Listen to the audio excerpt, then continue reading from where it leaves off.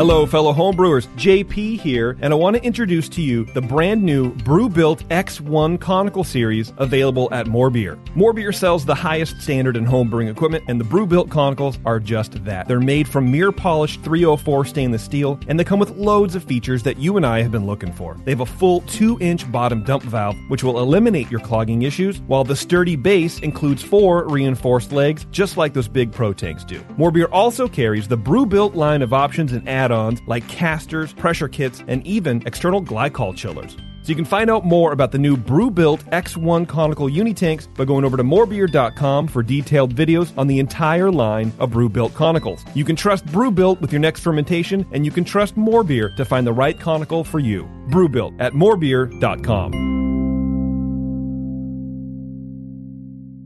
The Brewing Network Sunday Session is brought to you by the badasses at More Beer. Visit them at morebeer.com.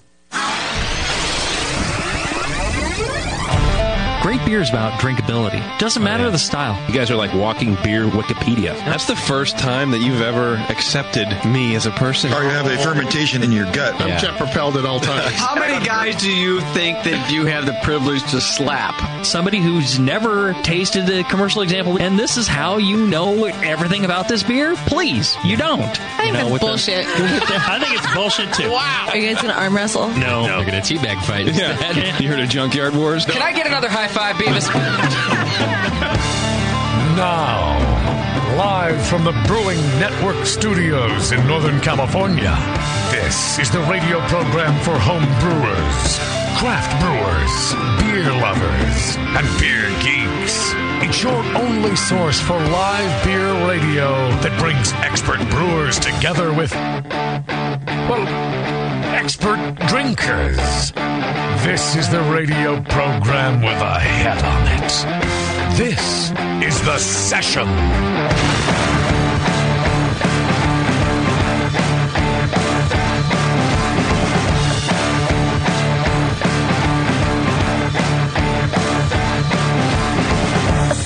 Oh, boy. A couple weeks vacation, all ruined in 4 minutes. All the stress was gone, and about 4 minutes of pre-show activity, and I feel like leaving again. I'm out of here. Where are you going? I don't care. I'm going to go to Martinez. I'm going to go on vacation to Martinez, I think. Actually, I feel much calmer than I did before I left, even though the same disasters are happening. I always felt the same way when I've been gone all summer, and I want to, go back to school and see everybody. Yeah. Within the first day or two, it's like... stressed out again. Well, no, it's like, it was summer. Back the other way. Well, we're back, and we're on air, and that's what counts. Happy to be here, back in the studio in the Hop Grenade. I missed the Hop Grenade while I was gone. I'm sure you did. A little. I went to beer bars all over France. Well, all over Paris. Would have helped if you spoke French? My French sucks. Well, of course it does. Koen, you speak French at all? Oui. Yeah, you do. Yeah, my French is really bad. I think I should take French classes, but... at best, you'd be a Canadian French guy? The pronunciation is very difficult, is the problem. Well, yeah, there's because there's sounds that we don't make. There's sounds we don't make. So I'm trying to remember the words, but there's two things you have to remember: the words and then the pronunciation, which of course sounds silly. Of course that's what it is. But like you point out, Doc, but there's sounds that we don't make. Yeah.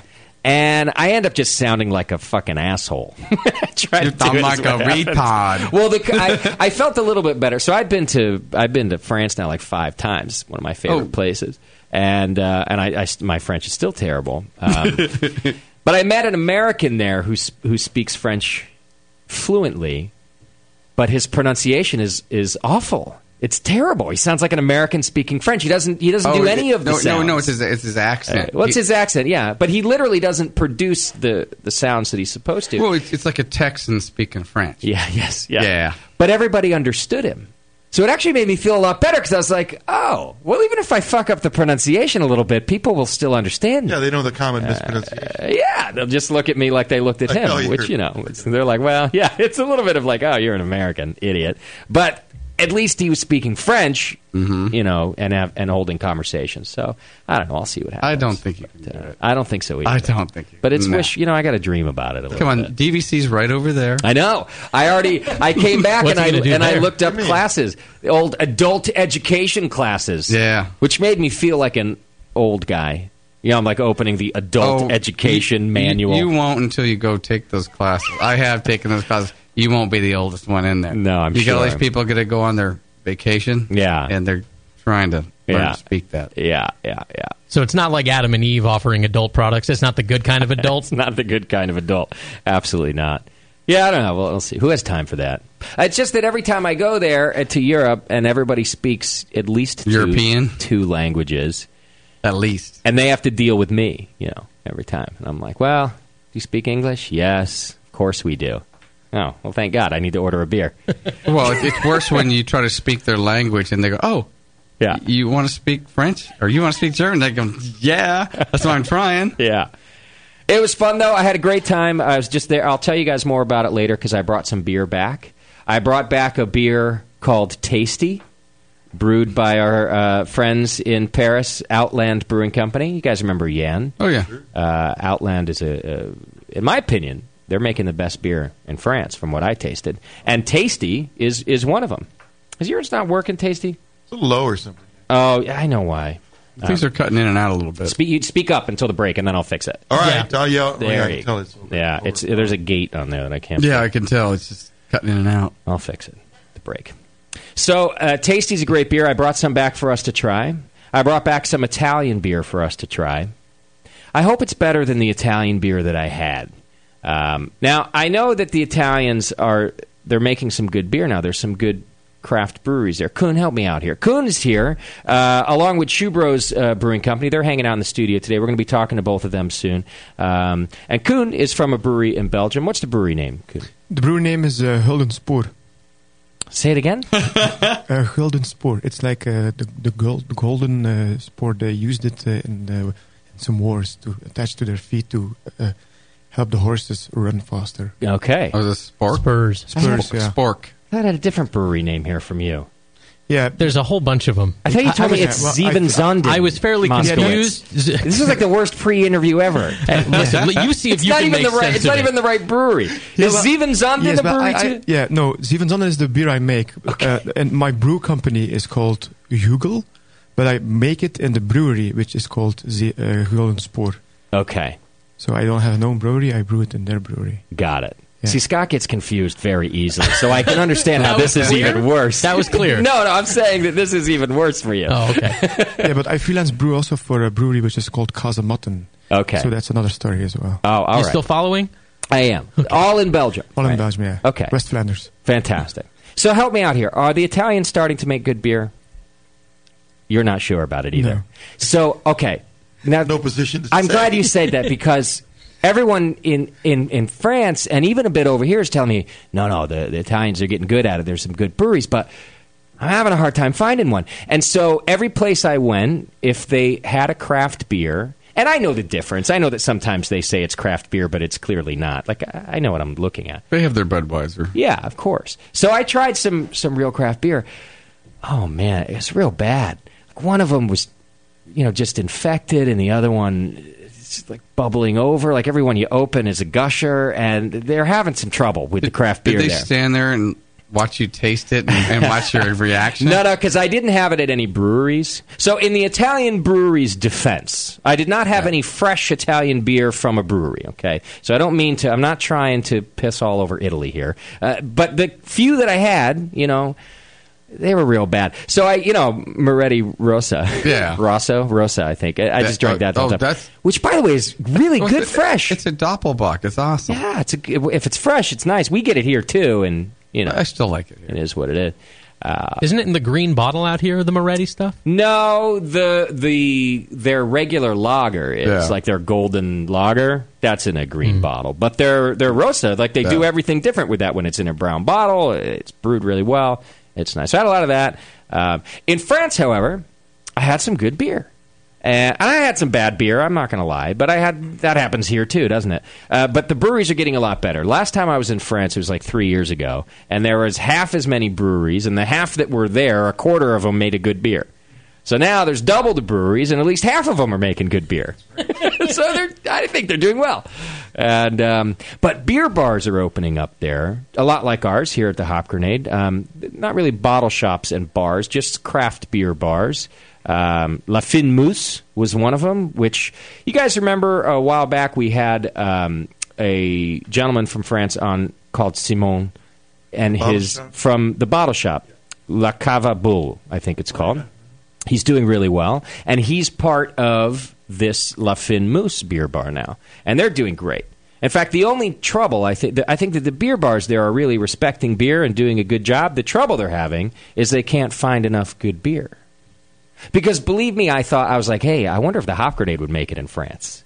I thought about it a lot because I want to go to France more often. Sure. So, but the problem would be getting enough good beer. I don't think we can get enough good beer there yet. We could get a lot of good Belgian beer, of course, but it's the American-style beer that's becoming popular and driving the movement over there, too. Do you find that happening in Belgium, too, Koen, that American-style beers are helping push craft beer? Yes. It is.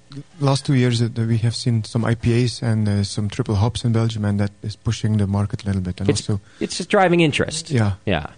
It's just something for retailers to latch onto. Right? Yeah, exactly. It gives them more variety, and it's something new. Like the Parisians, the young people, actually not even just young people, they like new stuff, just like we do. So the hoppy beers are doing well, and the French beers that I had that were hoppy beers were pretty damn good too.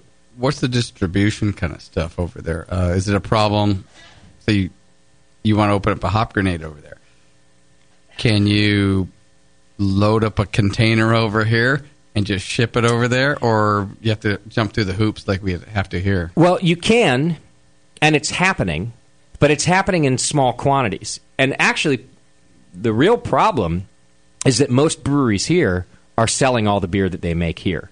So they're not really inclined to put it on a container and send it over. No, I'm talking about you. No, I know your own container, and then... No, I know exactly what you're talking about, but they wouldn't want to send the beer there would be the problem. It's me convincing breweries, let me have some beer, and a lot of it, because I'm going to put it on a container. So, like, you can get Rogue all over France right now. I don't know about Belgium. Because they want to be there. Not so much in Belgium. Not so much, no. Rogue wants to be there. I had Anchor in France. I had Bear Republic. Right. So there are breweries doing it. But then there are other breweries, the ones we really want there, right? I'd want to bring over more Firestone. I'd want to bring over more Drakes. Things like that. Well, these guys are all at capacity, right? And they're selling it all in their market. So it's kind of like, a lot of times we have breweries in here and we ask them if they're, our listeners call in and go, hey, when are you going to start shipping to Kentucky? And they're like, well, we're already we were selling everything in our own market, so it's going to be a while. And now I'm asking them to help me ship it overseas. So I think there's still some time ahead of us. But Simon, with the beer shop and then part of the La Fine Mousse, is also a distributor. He's part of a distribution company who brings in beer, also distributes French and Belgian beer to his own beer bars. It's kind of a badass little system. Like, you're the guy. They like the 3-tier system. You can have all three. But he's all three. They don't care. I think he has partners, so it's not just all him. Right. But I do find that interesting. It is. And he's distributing to other beer bars. But it's a bit of like I don't know a lot about it, so forgive me if I'm saying things that are inaccurate, but he could kind of decide, like, well, our beer bar will get this. Exactly. And your beer bar, you could have a few of the other things that are left over. I don't know. It just seems like a Just a little bit imbalance of power. Little slippery slope there. I got a feeling as soon as you figure this out, yeah, I'm out of here. Yeah, I'm moving to France. We're going to lose you like that. Scott, take notes because you're going to be the new host of the session. I'm fucking out of here. I love that place. Leave his bar soap here too. Yeah, I had a good time. It was fun. So we'll try. I brought 2 different French beers, one from Outland and one from Salive, who I think is the other best brewery in France. Of the ones that I had, of course. This is of limited people knowledge, are recommending these beers as They were recommended to me, and I met some of the brewers. That always helps, too. So I brought a couple of those, and then I brought an Italian beer. And then on another show, I'll bring some more in, because I brought back some other beers, too. And I always like to do that. You'd leave all your underwear there so you could just pack that suitcase full? I brought extra suitcases. Here's what was different about this trip than normal. Normally I bring back 2 suitcases full of Cantillon. Yeah. Now that I own a beer bar, I can get the shit. So Kate the Great's really excited because she's like, really? We can put other things in the suitcase this time? Like, we could bring home wine, and we brought home some other beer. I only brought 1 beer home for myself. Everything else was for you guys, and then I brought a bunch of wine home for myself this time because I didn't have to stock up on Cantillon. And by the way, I know what people are paying for Cantillon now, too, now that we're paying for it. Let me tell you, they're raping you. It's not pretty. They're not being too nice. Not a pretty picture. There are beer bars in this state, maybe even this county, maybe this town, maybe just up the bar tracks, who are charging you an awful lot of money for your Cantillon. Now, I'm not saying it's cheap, like we get it all that cheap. I'm just telling you, there's a markup. It's a markup up? Oh, yeah. The Market Bear markups. Here at the Hop Grenade, we don't follow those practices. We mark up all of our beers the same. So we mark up our Cantillon, even though we have less of it, the same way we mark up our other beers. So if you feel like coming in and having an affordable, awesome Belgian beer, I suggest you come to the Hop Grenade. We've taken a moral stand. We have. It's probably a stupid idea. We could make a lot more money on these beers. Our own general manager is like, what are you guys, nuts? Yeah, we're like, I don't know. It just doesn't. You got to put the ad out. Cheapest Cantillon in town. But if we do that, we're just inundated and then it's gone. It's already gone. You don't say anything and you can't keep it on for a night. You say, sorry, it's gone. Have something else. Well, and they're like, I see it on the. I can literally see it in the fridge. That's the other. I'm looking at it. But that's the other part of our deal. We actually don't put it on the shelf, and we don't put it on the menu. Because what we don't want is the people who come in and buy it and then put it on eBay. We don't. We don't want those douchebags, for on-site only. Yeah. Especially because of our price. Like, you can buy it super cheap and then sell it. Well, not cheap, cheaper, and then sell it on eBay. We don't like that, so we don't even put it on the shelf. You kind of have to know we have it, and I'm telling you right now that we have it. I think we still have it. I think they're gone. Was it gone since I left? I think they lasted one night. I think we put out a handful, and they were gone immediately. They were gone. Okay. I think we're saving a few more for possibly the next sour show. Can you buy them back on eBay? Yeah, let's go get them back. Well, I guess I should have brought home more Cantillon. All right. Wait, I have a question about the Anchor and the Bear Republic and those American beers you were seeing out there. What was the price point like? I don't remember. I'll tell you why, because the first couple days I was there, I didn't pay for anything because I didn't switch my money over to euros yet. So my friends bought everything. And then I left Paris and did other stuff. But it wasn't that bad. I don't think it was a whole lot more expensive than we pay for it here. So I kind of thought that, but I'm wondering how in the world they can make it work. Because aren't beer margins notoriously small and the volume is high? No? No. I don't think that's the deal. I think... Is the industry going to turn its back on me? Because I think that's what we've been told. But isn't true. It depends. It's a numbers game. It always depends. Volume obviously helps. So if a brewery like Rogue is sending over a container full of beer and Anchor, they can sell it at a more reasonable price point. But if you're only sending over a pallet of beer, for example, that's really not much beer. It's almost nothing. And so it is certainly a numbers game. But I think the margins are pretty decent in beer. I think if the margins weren't so good in beer, we wouldn't be seeing everybody and their brother opening up a brewery. That's true. Let's not kid each other. Maybe it's just small in comparison to whiskey or something. Maybe it's just relatively small, but not small by business's standard. Well, and by that association, that's why sour beers oftentimes we pay more for. Because like whiskey, they have to sit around on its inventory. It doesn't, things like that. So, I don't know. I thought the prices were good. The problem is that I'm already losing money going over there, because the dollar sucks compared to the euro. So I think I get something like... So you did good coming this way, Koen. Yes, sure. Yeah. He's smiling. I think I lose something like 32 cents a dollar now. Sort of like just taxes. Yeah. No, not as much. Yeah. So I get... For every dollar I put in, I get 68 cents back. Yeah, wow. Scott, you couldn't even deal with it. No way. You would look at it once, you'd get back on the plane, and you'd go home. And I speak fluent French and Italian. Yeah. Can't handle it.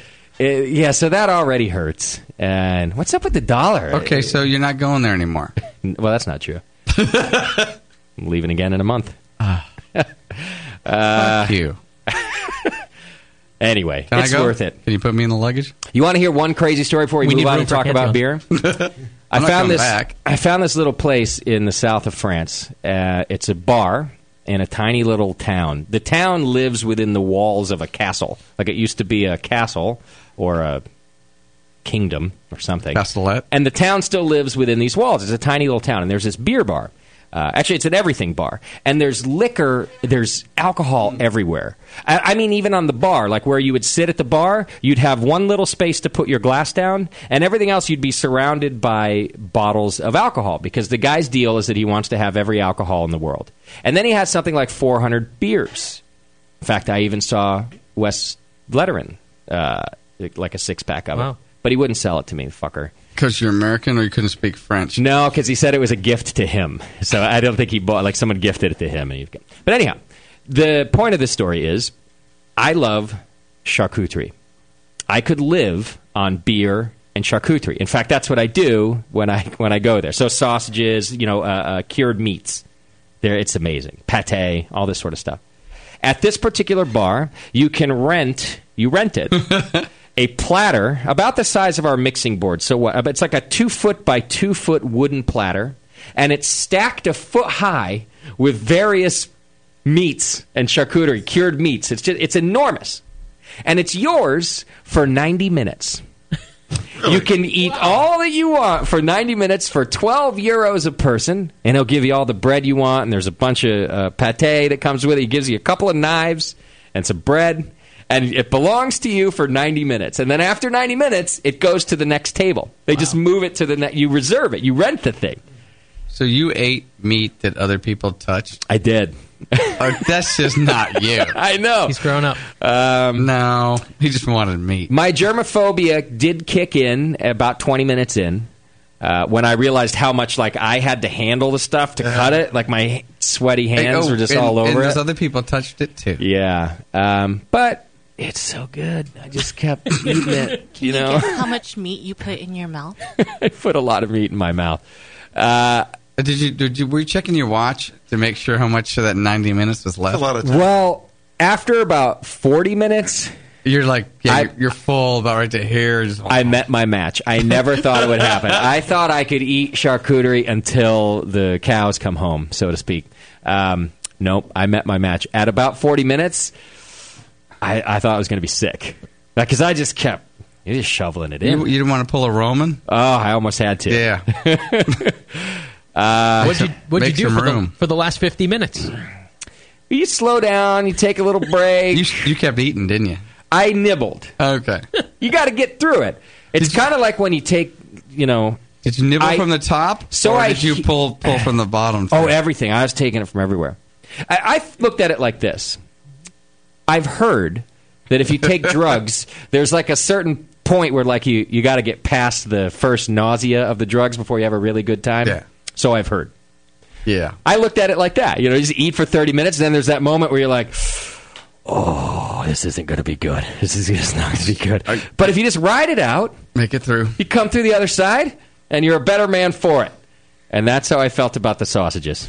So you have to double down on the meat after that wave? Yeah. You do, right? You go to the bathroom, maybe you have a cigarette. You know? When are we having the charcuterie party at your house?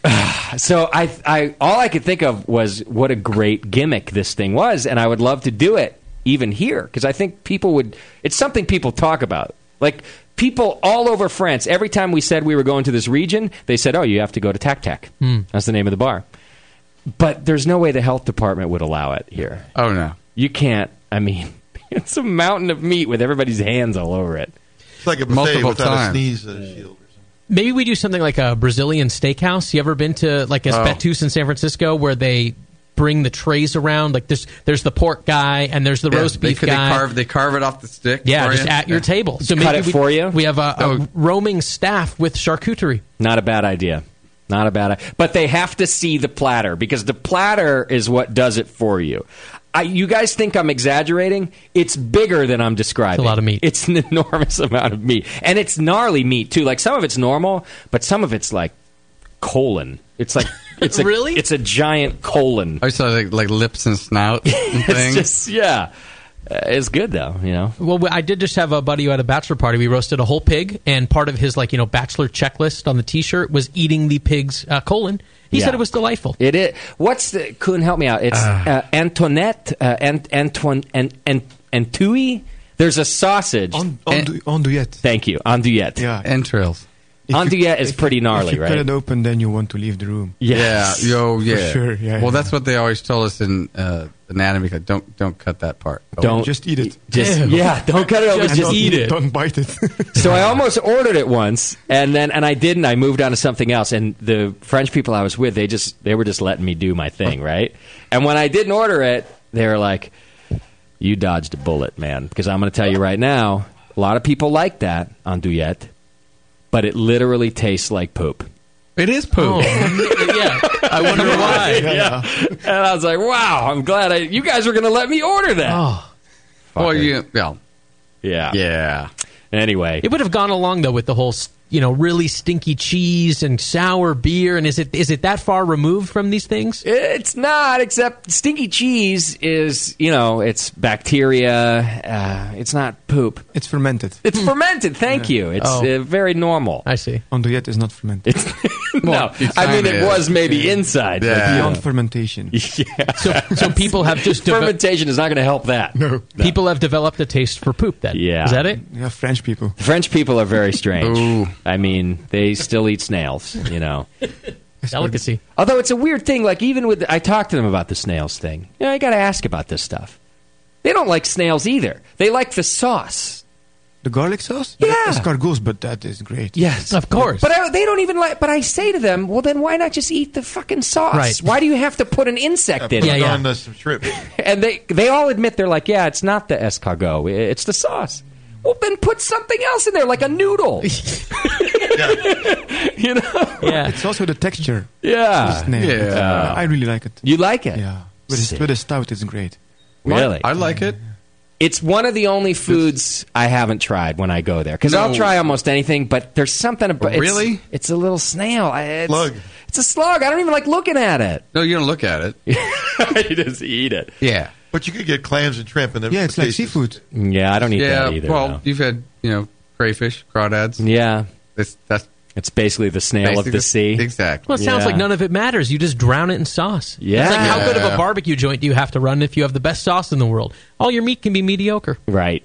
That's my point. Put something good in there instead, like charcuterie. Cover that in sauce. Yeah. Garlic sauce is an apology for whatever it is you're slathering in it.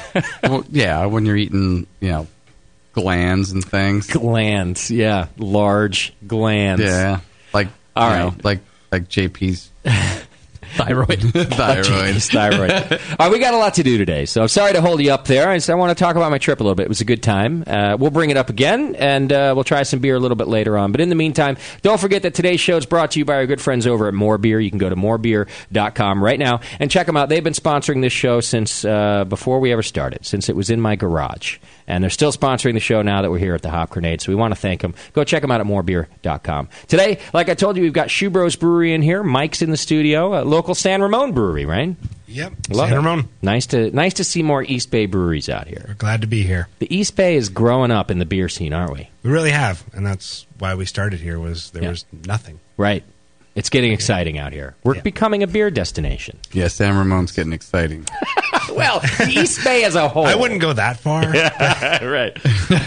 It's Neither would I. East Bay, it's kind of grown out of Oakland. Yeah. It's like Oakland, San Francisco got all this attention, and now coming over the hill. A little bit for us. Just like the fog. That's right.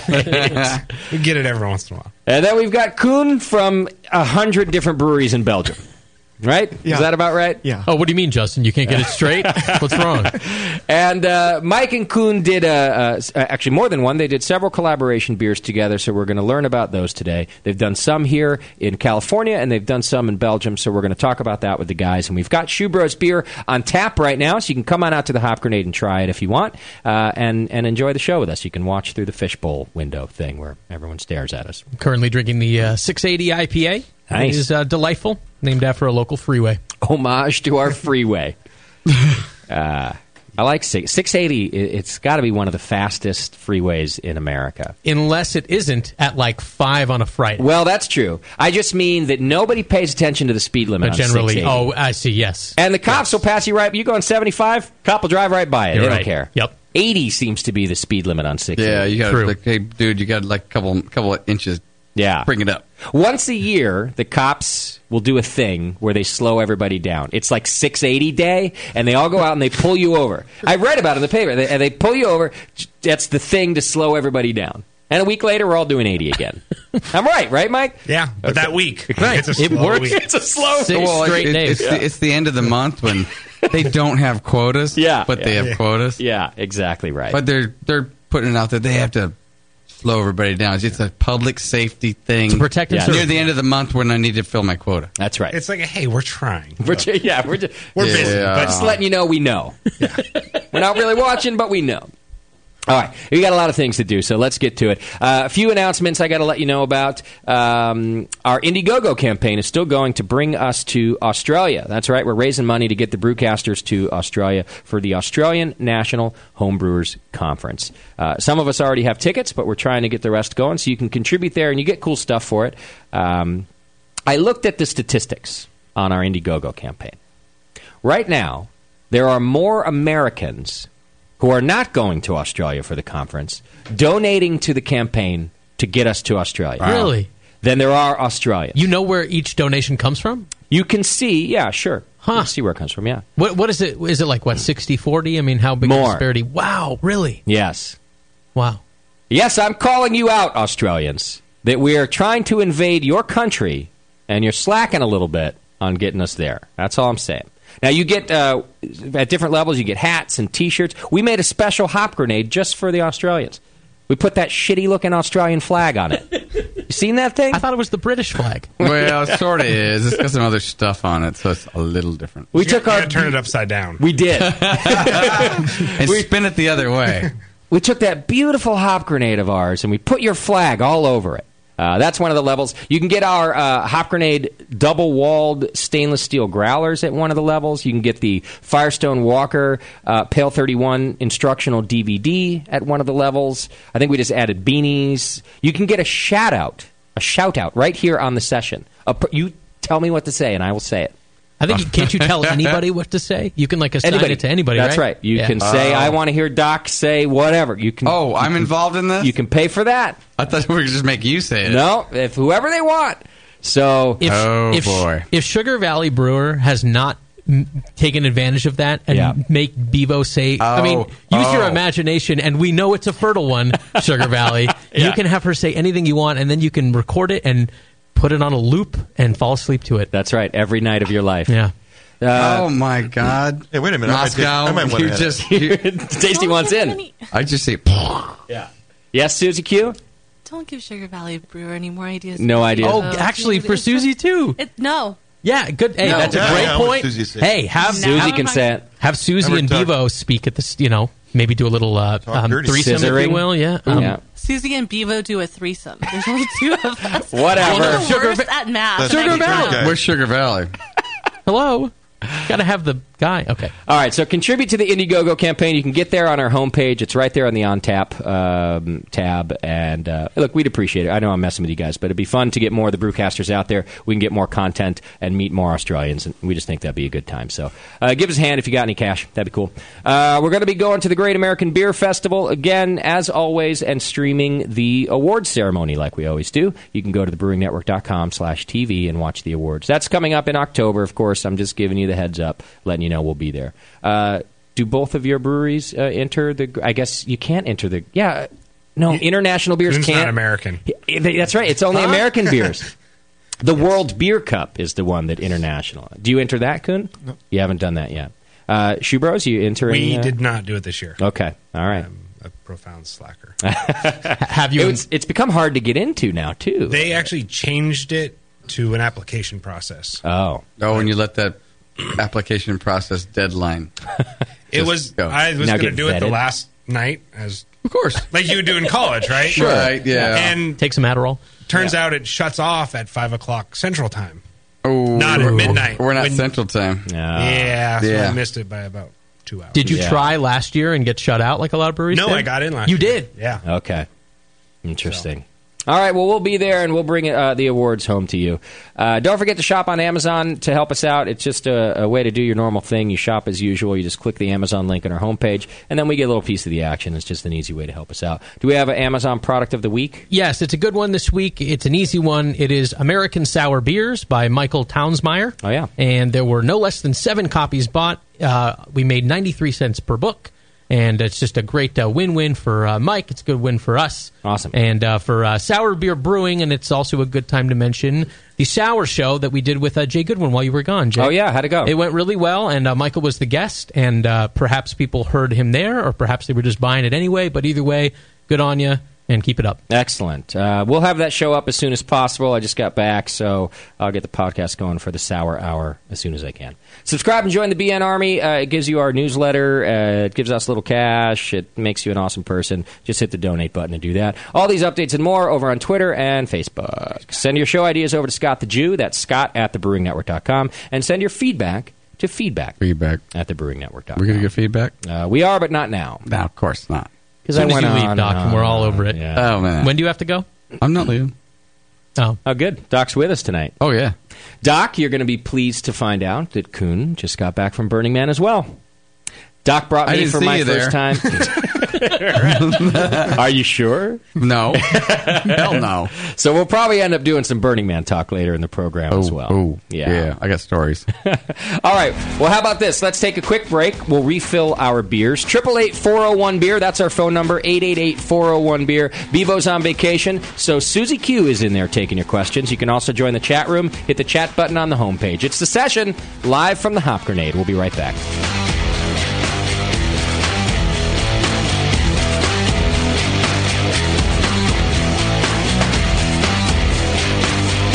You're listening to the Brewcasters.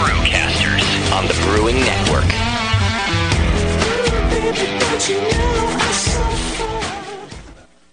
Since the first time the Brewing Network microphones turned on, More Beer was behind it. More Beer sponsors the programming on the BN because, like you, they love brewing. And like the Brewing Network, they love sharing their knowledge. Morebeer.com isn't just a website to place your next equipment or ingredient order. Morebeer.com also gives you access to free beer information that will make you a better brewer. Go to morebeer.com and click into the Learning Center. You'll find podcasts, technical facts, video tutorials, and more, including access to The Buzz, More Beer's social network of more than 5,000 members. And some of them might even be crazier about beer than you are. Get over to morebeer.com today and take advantage of The Buzz, the forum, the Learning Center, and make sure you're signed up to receive the newest More Beer catalog.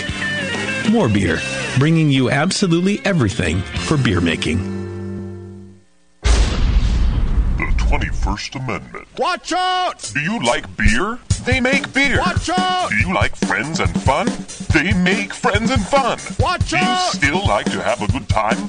The 21st Amendment. Watch out! The 21st Amendment in San Francisco, located at 563 2nd Street, 2 blocks from the building where baseball is seen and played. Try their beers in the pub or try them in the can, featuring Monk's Blood. Made with real monk. Watch out! So why not have the best time of your life? Go to the 21A and Sean O'Sullivan will personally greet you with a can of Monk's Blood. The 21st Amendment. Watch out! This advertisement is not in any way affiliated nor associated with the 21st Amendment Bar and Pub, nor its subsidiaries or affiliates. This telecast is not copywritten by the 21st Amendment for the private use of the Brewing Network. Any use of this telecast without Jamil Zainashev's consent is prohibited. Suck it, JP.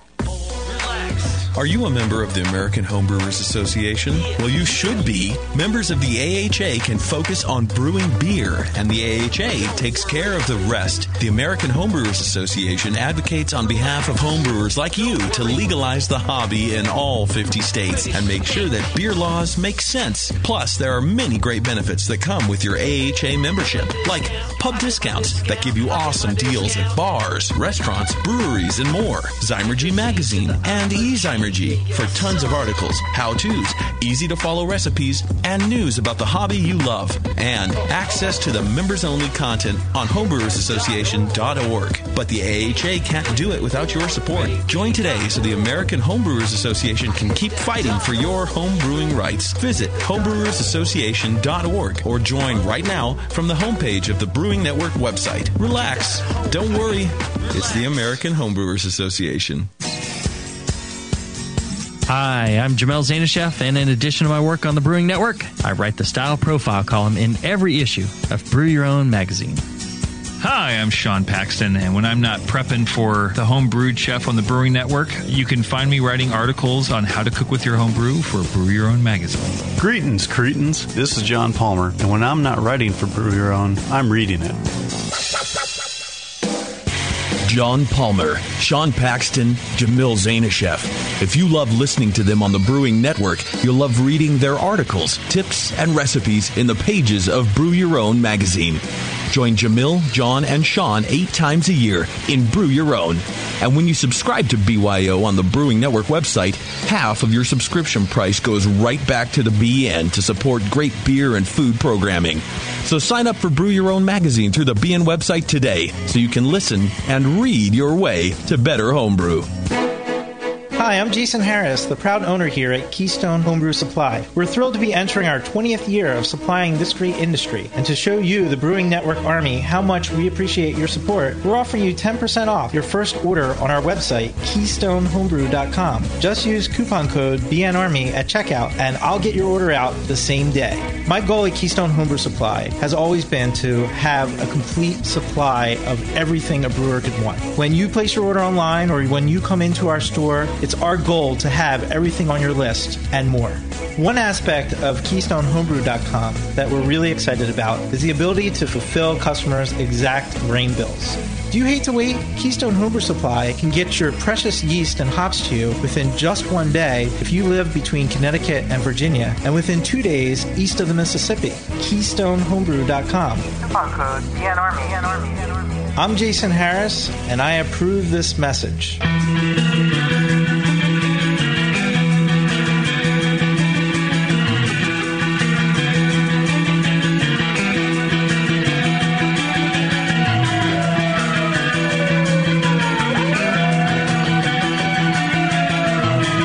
Tuned into this session because life's too short to listen to crappy radio.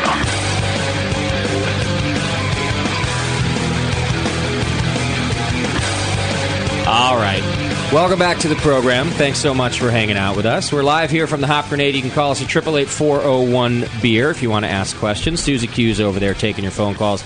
Or you can hit the Chat Now button on the homepage, and that's how you can do it, too. We're about to talk to two gentlemen who have started doing some collaboration beers between the U.S. of A. and Belgium. And I think I'm having one of the collaboration beers now, the Belgian Triple that we have on tap. What's this beer called, Mike? The Belial. Belial. My pronunciation. Did you brew this one here or in Belgium? This one was brewed here in San Ramon. Okay.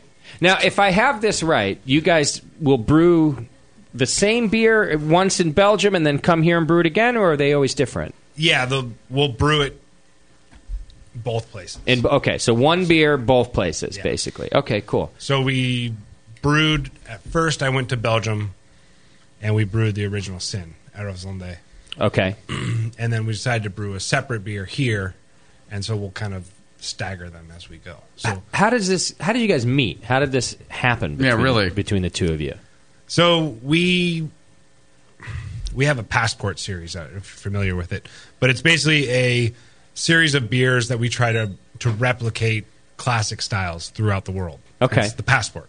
So we do 4 a year, and we did one named Albeke, which was a Belgian Golden Strong, kind of an homage to it. And we sent out a tweet for our launch, and it got picked up by a newspaper person. Okay.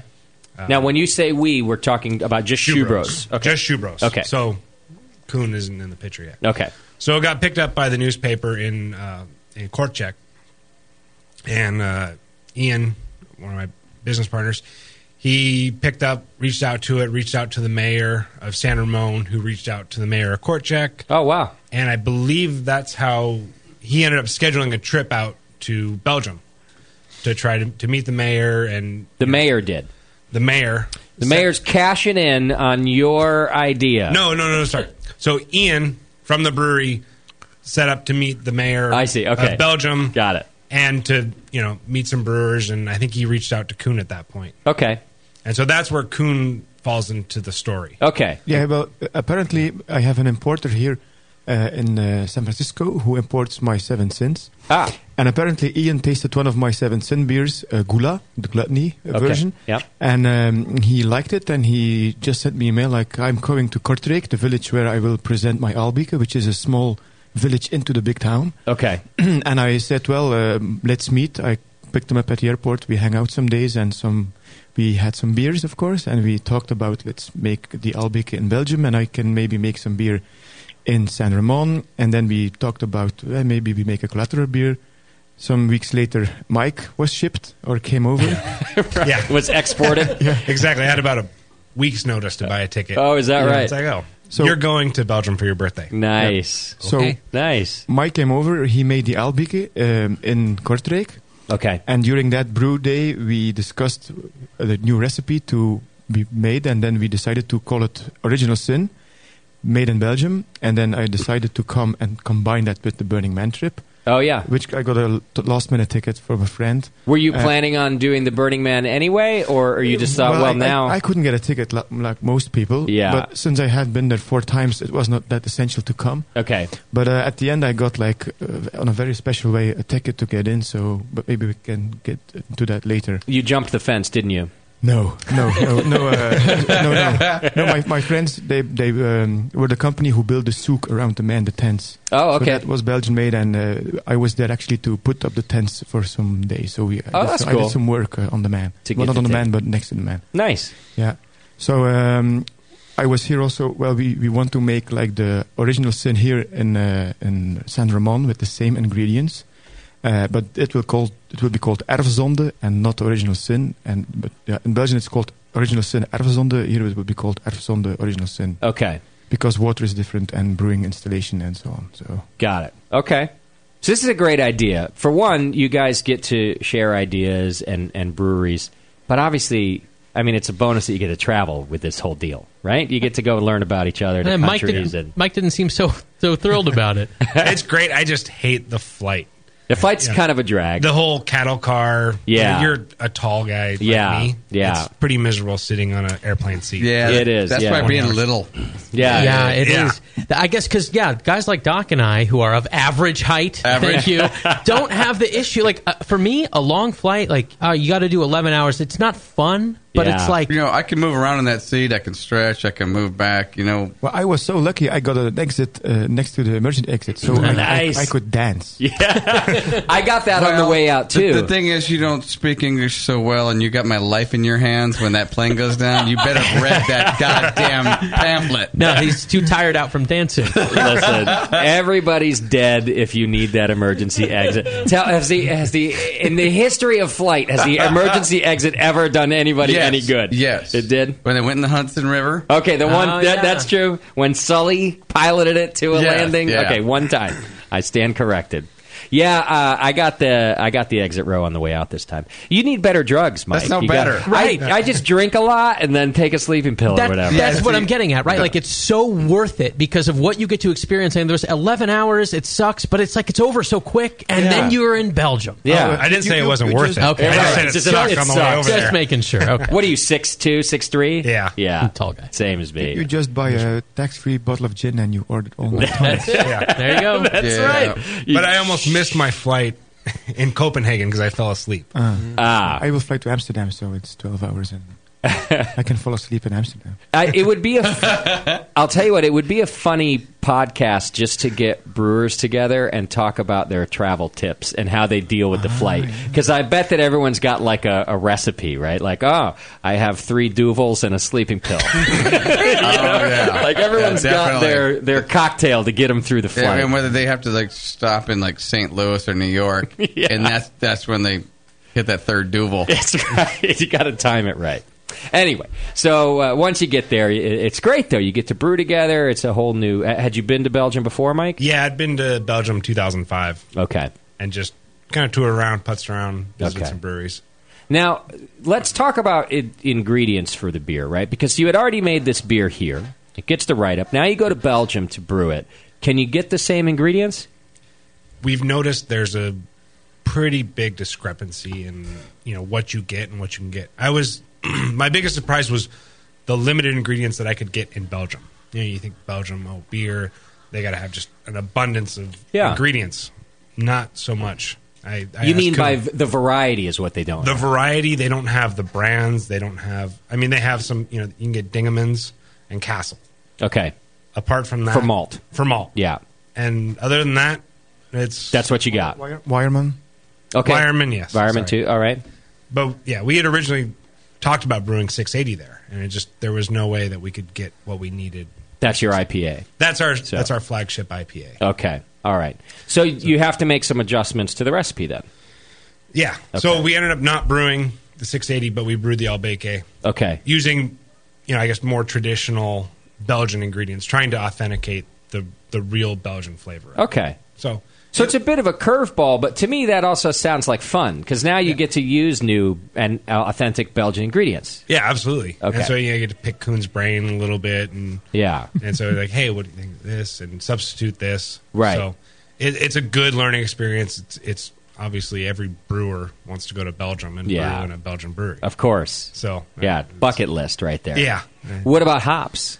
Hops, same thing. Okay. I was surprised by some of the hops they have, but again, they don't have, I guess, the craft beer where they're not doing these big hop bombs. Okay. So it's not, the big hoppy beers aren't as popular there yet. They're getting there. Yeah. So hops are a little bit more scarce. Most of them are a whole leaf. We were, for the original Sin in Belgium, we managed to get some Simcoe and some Citra. Okay. I did bring some hops with me. Nice. Just in the suitcase? In the suitcase. Yeah. It's not refrigerated for a day, but that's as soon as all I right. get there, throw them in. Yeah. Okay. That's not illegal, right? You can bring hops over. I'm pretty sure it's fine. I certainly hope so. As I long put a as note they're on there that said hops, right? These are hops. Yeah. Because you're worried about the drug sniffing dog. Yeah, exactly, you brought pallets. I brought the whole flowers, which is even weird looking. Oh, yeah. It looks like little buds, right? I don't know. Yeah. So I'm told. Yeah. Well, you could hide your pot in the middle of your hop. Yeah. Well, that's true. I put a big note on mine that said, these are hops. If you open them, please seal them tightly. Yeah. Call me if you have questions. Yeah. When I came back here, and we're standing at, we had already gone through customs, and we're standing at the baggage claim, and they had their little fucking beagle going around smelling all our bags. And I had a bunch of sausage in my bag, which is the thing. They'll take that away. The 90-minute plate? Yeah. That's right. I had the whole plate in my pocket stuff, didn't you? Luckily, the beagle apparently was only looking for drugs, because it did not care about my sausages. Yeah, it's not the big German Shepherd dog. No. It's this cute little beagle or a little schnauzer or something. That's what they are now. Hi. Yeah. Really, with the big floppy ears? Yeah. The little squat? There's the ones that can jump up on top of all the luggage. Yep. Oh, yeah. Little beagle. It's not your big German Shepherd dog by any means. It's that, look at the kid dog. Oh, why is he at my luggage? It's a sweet little dog now with its nose in your bags. Isn't it amazing how well they have those things trained? They go right by the sausage. Yeah. And how contrary that must be to the dog's brain. That's what I thought. It's amazing. I was like, whether he's looking for it or not, he is going to find my sausage. Well, that's not a bomb dog, and he probably went right past the bomb too. Yeah. That's right. That's absolutely right. Anyway, all right. Now, do you use American hops, Koen, in your Belgian beers? For my Seven Sins lines, never. You don't? No, okay. No. Because I stick to the Belgian style, quadruple style. So what are some common Belgian hops that you use? Can I tell? Can you? Well, it's up to you. Well, we use some Northern Brewers, some Goldings, some other stuff. Okay. Yeah. Now, do you age them? Now, why is it secretive? Because they're hard. You don't want other people to buy them all up? Or they're not Belgian hops? Yes, they are all Belgian hops. That's because our Are you beers... saying they're grown in Belgium? Or I consider those to be more like... exactly. Well, they're not... European varieties. We use we need all the big breweries need more hops than we can produce. Okay. But what we use are 100% Belgian hops for our beers. That's why we get the label Belgian hops on it. Okay. Belgian, So they're grown in Belgium. Yes. You have two spaces like it's Poperinge and Aalst, but all our hops are coming from Poperinge. So do you age them? Do you use them? No. Like we do, like pretty fresh, or do you? No, we don't age them on purpose, and they are aged actually to make like the sour stuff, like the Heuze beers and that, because they don't want the bitterness in it. But we will not age it. No. Okay. And are they pelletized? We get flowers and we get pellets as well. Each? Yeah.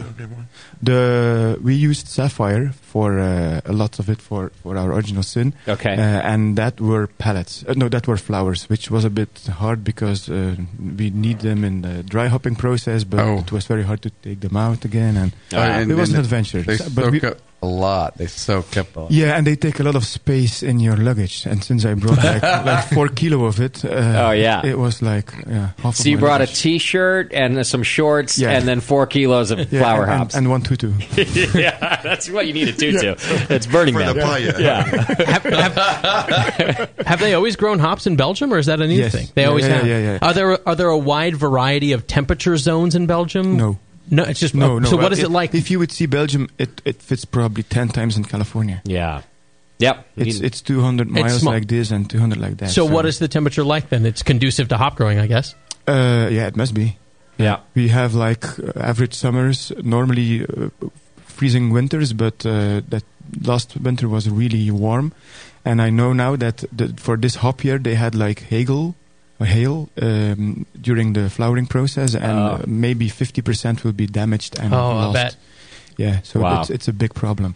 But it's really expensive to build a new hop field, and a lot of farmers are just quitting. So maybe in 20, 30 years it will be finished with it. Wow. Yeah, unfortunately.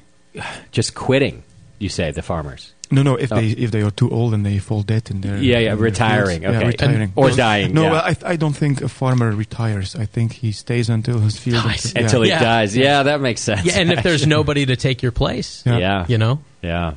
Oh, that's interesting. Yeah. All right, let's learn about this beer right here. Tell us about the beer in our glass, if you would. So this is the American collaboration that Koen and I brewed, and it's a triple. So we used. We tried to use pretty close to a traditional triple recipe. Okay. In Belgium, and then we did a nice little dry hop on the end to add a nice American characteristic to it. Did you change your yeast from what you might normally use with Koen coming over? Absolutely, yeah. You did? So we did use a Belgian strain. Okay. So excellent. It has that nice ester profile to it. Yeah. Which strain? It does. And speaking of esters, for me this is like, since it has so much alcohol, it lends more to a quadruple than a triple actually. This reminds me a lot about La Trop and stuff like that. The quadruple La Trop. Now, when you say that, do you mean the flavor, or literally just how much alcohol is in it? The flavor. It also tastes like a quad. Yeah. To me, it's like a Pyrat. It's got 10.5% alcohol-ish, and the color's the same. It's got about the same bitterness. Is that a compliment? Yes, it is. Good question. It was the first Belgian beer I ever cloned. Was that? Oh, okay. And nice. Yeah, it's. I like the esters really in this nice. beer. Yeah. I think you chose a good yeast. Is there an equivalent yeast strain that we know about as homebrewers? Maybe. What was the strain? Did we hear that? No. He looked at me funny, like I'm not going to tell you. Oh, really? It's another secret. No, it's please a T58. It's a dry yeast strain. Okay, got it. I like this beer. Yeah. Koen likes secrets. Koen, not a fan of the info. Yeah. I share info with the guys I'm brewing with, but all the rest doesn't have to. And then I open my mouth. Right. God damn it. We look at it this way: that you can give us the secrets. We're not going to be able to do the same I know, thing. I know. You're worried about the guys over there in Belgium, aren't you? Yeah, no, I don't care. You don't care either Then way. tell us the secrets. They're not secrets. No. They're not secrets. I just don't want to tell It's you. just entrained knowledge. But we're going to transcribe this entire show in Flemish, just so you know. We do it in 40 different languages. So Yeah, well, good luck with the Flemish because we have like a lot of different varieties of Flemish. Oh, God, we know them all. So we have of course. Yeah. As if French isn't hard enough, then the Flemish comes in. Oh. So we have a new game. What the Flemish guys say. Right. It's a game that never ends. Yeah. I like this triple a lot. Thank you. I think it's a nice beer. It finishes nice and dry.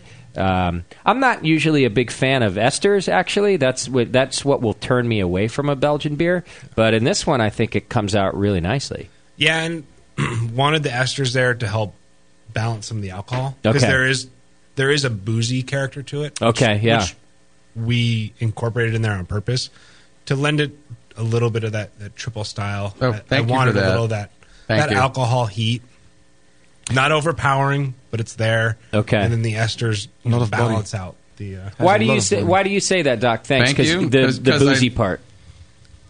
I love that part. You do. He's pushing the part where it's alcohol-y, but they hide it. Okay. They hide it really well. Yeah. It's not hiding it between a whole bunch of hop bitterness or a bunch of sweetness. It's just a really well-made beer. It's blended in with the yeast. It just all blends really well together. The alcohol sweetness goes along well with the Belgian character. Okay. And you don't know how boozy this beer is, and it's good thing I rode my bike. It's why it's really well made. If you make it just this booze bomb, everybody can tell. Yeah. And then who wants to drink that anyway? You might as well drink liquor. Then. Yeah, well, That's you'll find people that want to drink it, but they won't appreciate it. This thing is... It's nice. This thing is well-rounded, and it's boozy, but unless you know, you hide it really well. Do you think the sweet boozy part would be more accentuated if it weren't for the dry hop? Is that quelling it a little bit? Well, yeah, you got to kind of back bitter it a little bit with the hops that you got in there. But it's the Belgian strain that you have in there. That's going to give it this kind of back sweetness, which rides with the ethanol sweetness. Okay. So it's like, it's supposed to taste like that. Now, and that's one of the things we were trying to do was, okay, how are we going to layer these flavors? We knew we were going to dry hop it, right? And we didn't want a one-dimensional beer, so we knew a little bit of the malt sweetness in there, the alcohol, a little bit of the burn, but still you have the hop aroma, the ester profile. There's three kinds of sweetness in this thing, and that's what helps hide it. Okay, you're going to get it from the yeast, you're going to get it from the malt, and you're going to get it from the alcohol, and that's that layer, and that's why you can't tell that I'm going to get drunk. Yeah. Now, the dry hop part, that's not a traditional thing to do to a Belgian triple, is it? No. So what was the point there? Just to lend our own kind of West Coast perspective on it. Okay. It is a collaboration beer. I didn't want to do a Belgian beer in America. Okay, yeah. I wanted to actually be a collaboration. Mm-hmm. Now, give me something to work with, like a comparison. So, the dry hop you might put in your IPA. What's the quantity of dry hop in this one compared to that? Are we talking half that? About half. Okay. Because you got to go a little less. You got to go a little bit less, but then you also have to take into account that there's a lot going on in this beer. Mm-hmm. And so you need it to stand out enough that it supports the malt, the alcohol, everything else. You also want to taste it, otherwise why do it? Exactly. Right? Okay. But just enough to... You need enough to be there, but you don't want it to be overpowering any of the other components. What kind of hop was the dry hop? It was a Santium. Oh, yeah. Nathan Smith, our own Nathan Smith, has taught us about that a little bit. Yeah, it's a nice little hop. Yeah, okay. Did you compensate on the front? I know you said it was a traditional Belgian triple recipe, so you didn't compensate on the front end knowing you were going to dry hop? What do you mean? Well, like, make it maybe sweeter than you would have, like more malt, because there's going to be hops at the end. Oh, yeah. Like, would you build the malt backbone because you're going to add hops to it? No, I think we kind of took that. Yeah, it took us a long time to discuss how we wanted it. So we talked about it a lot. So Yeah, the French people like to talk a lot. The Belgians talk a lot. You have to... I'm sorry. Go ahead. Well, it was nice when we were in Belgium. Koen had some West Fluttering, so it was like, okay, let's talk some more. Yeah. Keep them coming, and we'll talk some more. Well, I make fun of you, but I'm actually interested in that part, because when two brewers come together, you got to figure out what the hell you want to do, right?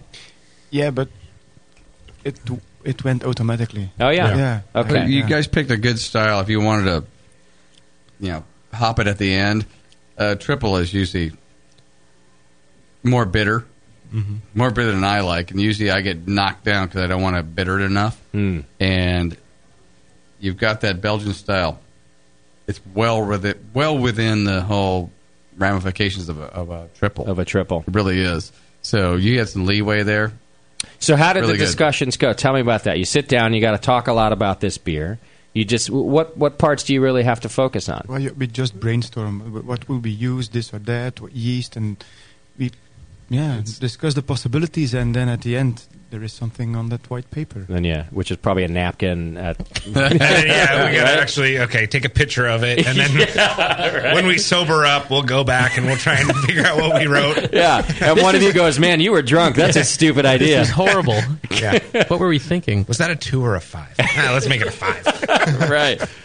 Is there worry when you okay, now it's brew day, all right? You've planned, you have your recipe, and for you, let's talk about Belgium, for example. So it's not your system. You obviously you trust in Koen, but is there worry that you're going, I wouldn't have put that much malt in on my system, or I wouldn't have. You see what I'm getting at? It's different, right? There's definitely a little bit of apprehension going onto another system that their process is different, the way they approach different, and that's why we wanted to do the collaboration, is to learn, okay, what are the Belgians doing? Yeah. How are they doing? What are their techniques? Yeah. It's very much espionage, if you will. Sure. They know Except it's allowed. Yeah, granted, it's allowed. Granted. That yeah. was granted. Yeah. It's what you're there to do. Yeah. But Okay. it's really about learning, and it's understanding and taking my knowledge and trying to convert it to Flemish. Yeah. And try to speak to Koen, like, why are you doing that? Yeah. I don't want to do it that way. Well, that was my next question. Is there, and I'd like an example if you have one, but is there a point in the process where you go, what the fuck are you doing that for? Or how about no? All the time, actually. Yeah, no. Do you have any examples off the top of your head about that where you go, How about no? I'm not doing it that way. No way. Yeah, When I washing, think one was when we were lautering. They like to spin their rakes the whole time they're lautering, and my brew house, I don't need to spin the rakes when I lauter. I'm like, let's try an experiment. All right, let's try not spinning the rakes. Yeah. Let's see what happens. Until we need to. If we get stuck, we'll spin the rakes. Okay. So that was one. Okay. And Koen, when he says that, are you thinking, why would I do that? I think to myself, if he turns around, I just do one. Which I think he probably did. It's going to hit the button. I just flip that switch and maybe. Yeah, hey, Michael, why don't you go get us a baguette or something? There is West Flittering over there. Give me bring us a bottle. Right. Okay. What is the reasoning there? That seems like a big deal. Like, why didn't you want to spin them, other than that you were used to doing that? At least on my brew house, I find that a good extraction, and then if I spin the rakes, I need to loosen the bed, and it tends to disturb it, so I need to re-Vorloff. So I was like, okay, well, I don't need to do it. Yeah, I trust them on their system, but let's try it. And my idea is, okay, you're cutting the bed, you're creating a channel for the water to flow through. Mm-hmm. You're not going to get as good of extraction. Okay. And so that was it was a discussion about extraction and efficiency. Now, the interesting thing to me about that is efficiency and extraction is such an important thing to your numbers. So now you've calculated the recipe the way this man uses his system. And now you're telling him to use it a different way right in the middle of the process, right? Did the numbers come out different because of it? Or did you get the same extraction anyway? It was a good extraction. It was. It was still good. So, have you changed your method then? No. Back to the same. Okay, when you're in your kitchen, you're fine. When you're in your kitchen, it's a whole different thing. Everyone's stove's different. But you see what I'm getting at, Tasty, right? Like, that's a big thing to change. I think. It is. But what about the runoff clarity? Didn't that affect that by running the rakes? In Belgium, no problem with. Well, they're looking fast. Even running the race. beers that are ultimately aren't going to be clear, right? Well, Most they of the do beers? come out fairly clear. Okay. So the runoff was clear. You still because you were just doing the top level of the grain bed in terms of the rakes. They were fairly decent cuts. Yeah, but you don't cut fast. You cut very slowly. If you So would it's be a like, really slow movement. Okay. I see. And that's just how you've always done it, Koen? Yeah. On that installation, yes. Yeah. But in San Ramon, it's different. No. No rakes. No rakes, baby. But this stuff's really interesting to me. And now, to the outside world, that seems like a tiny thing. But if I'm thinking like a brewer, it's a big deal. I like to hear this stuff. And it's one of those things you got to make your day interesting. I mean, brewing it's still interesting, but it's like I want to challenge you on yours. Sure. No, that's a good point too. Otherwise, you're kind of standing there for half the day. Well, you're just brewing, right? Yeah, exactly. If you don't have something to discuss, then yeah. And so it's a nice intellectual debate. As Okay, well. yeah. So. See, that's cool, and then you both get to learn stuff. Now, now you've also brewed here, obviously. Now, Koen. How many brews have you done here in San Ramon? Well, we did the Belay, so this one. This one, yeah. And then we have another project which is going on, which we'll call for this time the 4562, because that are like the coordinates of the world. We did like an average of San Ramon Kortrijk. Okay. And we came out in Costa Nova Scotia. So that is like a bit the project name. We still have to look which lake is the closest to that location. Yeah. And that it's not ready yet, so we cannot really go into details on how that Not tastes. much to say about it. Okay. More secrets. Yeah. I will be back in December then we will have all the ingredients to make erwezonde, because now it is not possible yet to make it here. Oh. Because we can't get all the Belgian ingredients we need? Well, I brought some, but that was not enough, so I have to ship stuff and see. We ordered malt from the same company, but it was different, because I use it all the time in Belgium, and when I saw the bags, I opened them, it was like, come on, this is not the same. Yeah. Although it says it's the same, so that is very strange to me. That is strange. Yeah. It is. So I will make now on Wednesday one beer of my recipe, like Mike made his Albike. I will make chocolate stout with some other stuff, vanilla, maybe coconut in it. It will be barrel aged for some months. And then I will be back in mid of December to release it. And then we will make the original sin, or the erwezonde, actually. Okay. Yeah. Now, do the beers that you make in each country make it to the other country? Will you send the beers that you make here back? Well, since we had the original sin just ready for a beer festival in Zwevegem, and it was really good criticized there, so they loved it, and it was actually sold within 2 days afterwards. Wow. So there was nothing left to ship here. It would be very interesting to have like a box with the original sin, the erwezonde, and a glass which we developed for it. Oh, yeah. But that will be hard since it is dry hopped, and dry hopped beers sending over the ocean, it's not what they lose a lot of their character. So sure. Okay. It still kind of amazes me that it's so easy to travel around. It's so difficult to get beer in different places. Yeah. But it's so heavy, it's still got to go on a boat. It's still, exactly, and that's kind of what I mean, and it's still so expensive, and yes, the slow boat, which is why the dry hop beers will not hold up. And the airplane, I don't know. It's but pressure, I don't know how beers are there in an airplane if they keep their quality. Okay. Well, and the weight factor probably makes it not cost efficient anyway. Like, how much can you really fly out on an airplane? Yeah, but like you said, the Cantillon, it's very expensive as well, so why couldn't this be very expensive? Yeah. Well, that's true. I don't know. I just think that it kind of boggles my mind that it's still so expensive and difficult to move things around. Yeah. Why hasn't Elon Musk invented the teleporter already? I mean, for God's sake. He's probably working on it. Probably. It bodes well for Drink Local, right? Just short. Well, yeah. And, of course, I love that part, too. But as the world gets smaller, so to speak, and we make friends, and you kind of want to be able to go, well, I'd love to get you our latest beer. Yeah. And it's such a difficult thing. Because with the internet, now, everything feels like a one world order, except goods, right? Yeah. Especially heavy goods like beer. It's just still where we are. Well, it's a living product, so it doesn't stay the same. Yeah. which I guess is the thing we love about it as well. Just makes it sort of difficult. Yeah. Okay. Well, it's fun to hear, and you're traveling back and forth a lot, it sounds like, if you're coming back 3 times for this beer. Something like that. You're here to brew it. I guess you did Burning Man 2. Then you're going to come back to release it, right? Yeah, another one. So I will be back in December. So back in December, okay. Yeah, good for you. He's an average-sized individual. He doesn't mind flying. You don't have like a job at home where you got to be at? You have to, you got to show up and brew some beer? Yeah, I do the 7 Sin stuff and then also the thing at Casamotten and Yper, so I am busy. Yeah, I guess so, but you're still coming out here, spending some time. When I first got to Paris, it was still summer vacation. It was like the end of it. And you'd go to certain restaurants or shops. You know, when we go on vacation here, somebody still works, right?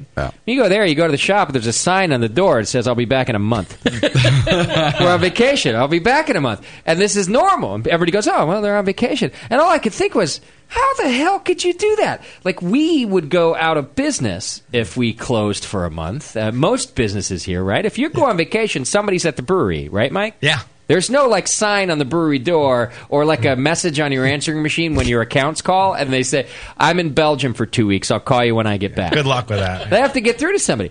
But the French, they don't give a shit.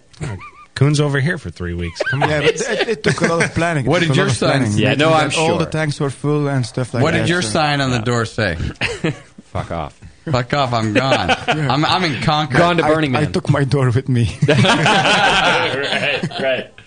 No, I'm sure it did take a lot of, and I think that for different businesses it's different. I don't mean to generalize. I did just find it interesting though that, and when I would talk to people about that, like that we can't do that, they just say, well, we just have a different view of your personal time. And no one cares. They're not going to hold it against your business if you're not there for 2 weeks. They think it's a normal thing for you to go do. Live your life for 2 weeks. Come back and make food when you get back, or whatever it is. Yeah, after brewing with Koen, he goes drop me off. I'm like, is there anywhere I can get food? And he's like, nah, it's 8:30. Good luck. Yeah. There might be a bar where you can get some frites. You're right. No, I haven't eaten anything in a day and a half. Really, Koen? That's what the beer's for. You'll be fine. You got any relatives around here that I could have them make me some sausages? Yeah. They're on vacation. You had like 3 West Vlietens. That's enough food. Yeah, that'll fill you up, won't it?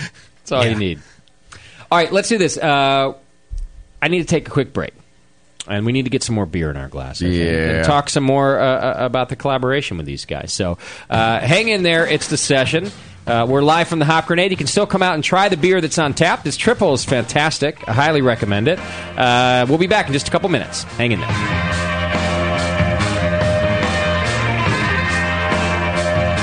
You're listening to the Brewcasters on the Brewing Network.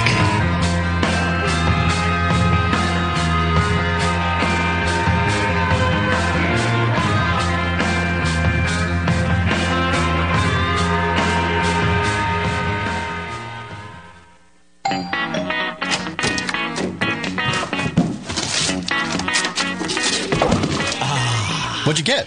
More brewing ingredients? Yep. You know what I love about Brewmaster's Warehouse? The $6.99 shipping? Well, yeah, but... the in-store classes for beginning brewers. Yeah, that's cool, but... The Brew Builder. Creating and saving your recipes online is awesome! No, I mean, yes, but... The cheese-making supplies. No. Oh, the wine-making supplies. Oh, the distilling equipment and liquor flavorings. All that stuff is awesome, yes, but what I really love is that the guy who runs it is totally hot. And that Brew Builder software is awesome. Oh, yeah. Brewmaster's Warehouse brings you flat rate shipping on great equipment and ingredients to make beer, wine, cheese, and spirits at brewmasterswarehouse.com. And if you're in Georgia, stop by Brewmaster's Warehouse Monday through Saturday from 10 to 6. Visit brewmasterswarehouse.com today because it's totally hot. Oh, yeah. Have you ever dreamed of attending the World Brewing Academy? This year, thanks to Lalamond and Danstar, one lucky brewer will make that dream a reality for free. Lalamond and Danstar invite you to enter the Beer School 2015 contest. One lucky grand prize winner will receive fully paid tuition to the 2015 World Brewing Academy web-based concise course in brewing technology worth almost $4,000. From now until December 13th, 2014, every Danstar yeast pack packet you use is your ticket to enter. Visit danstaryeast.com for the details and to print your official entry form. There's no limit on the number of times you can enter, so get brewing with Danstar and get your entries in to the Danstar 2015 Beer School Contest. Whether you want to build your home brewing skills or build a career as a professional brewer, this course will change the way you think of beer and brewing. Enter at danstaryeast.com and get the dry yeast advantage with Danstar and Lallemand Premium Brewing Yeast, and enter to win. As a brewer, you already don't settle for second best. You want great tasting beer and you want great equipment to make it with. So don't settle for the second best grain mill. You want a Monster Mill from Monster Brewing Hardware. Monster Mills are tough, come in 2 and 3 roller designs, and are made right here in the USA from superior materials for longer lasting performance. Pick the mill that's right for you at monsterbrewinghardware.com and take Bevo's advice. Trust me, it's always better to have a bigger tool than you think you need. Monster Mills have the best warranty in the business. Your satisfaction is guaranteed. Visit monsterbrewinghardware.com now and check out all the mills and mill accessories.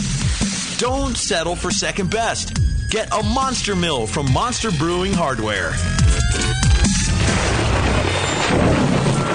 Tonight is the night. We bring the creature to life, Dr. Blickmanstein? Yes, J.P. Gore. Everything is perfect for my next fermented creation. But, Doctor, the storm is too far away. We'll never have enough power to isomerize the creature's alpha acid. Yes, J.P. Gore, we will.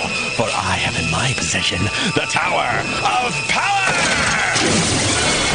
Blickman's new Tower of Power is the evolution of automation. Control hot liquor, sparge, and mash temps like a pro. The Tower of Power is a high-quality gas-fired rim system that works with your current brewing setup. With ultra-precision, the tower can hold your mash to 1/2 degree Fahrenheit. Precision and repeatability. The Tower of Power is the answer to automatic, fast ramp times. See more at BlickmanEngineering.com. Bring your next creation to life with the Tower of Power.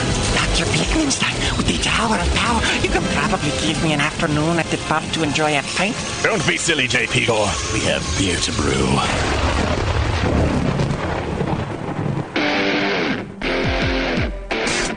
A few things happened 30 years ago. ARPANET migrated to TCP/IP, and the Internet was born.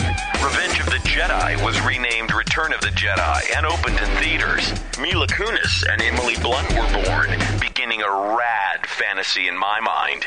But all of that pales next to the fact that HopTech opened its doors and began blowing homebrewers right out of their mash tuns. HopTech doesn't fuck around.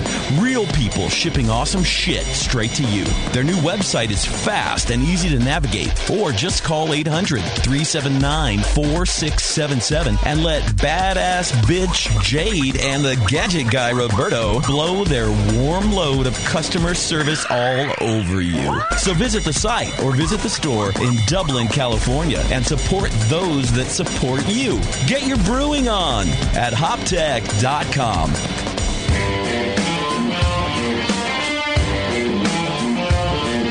Brewcasters are back. It ain't 401 beer. Whatever.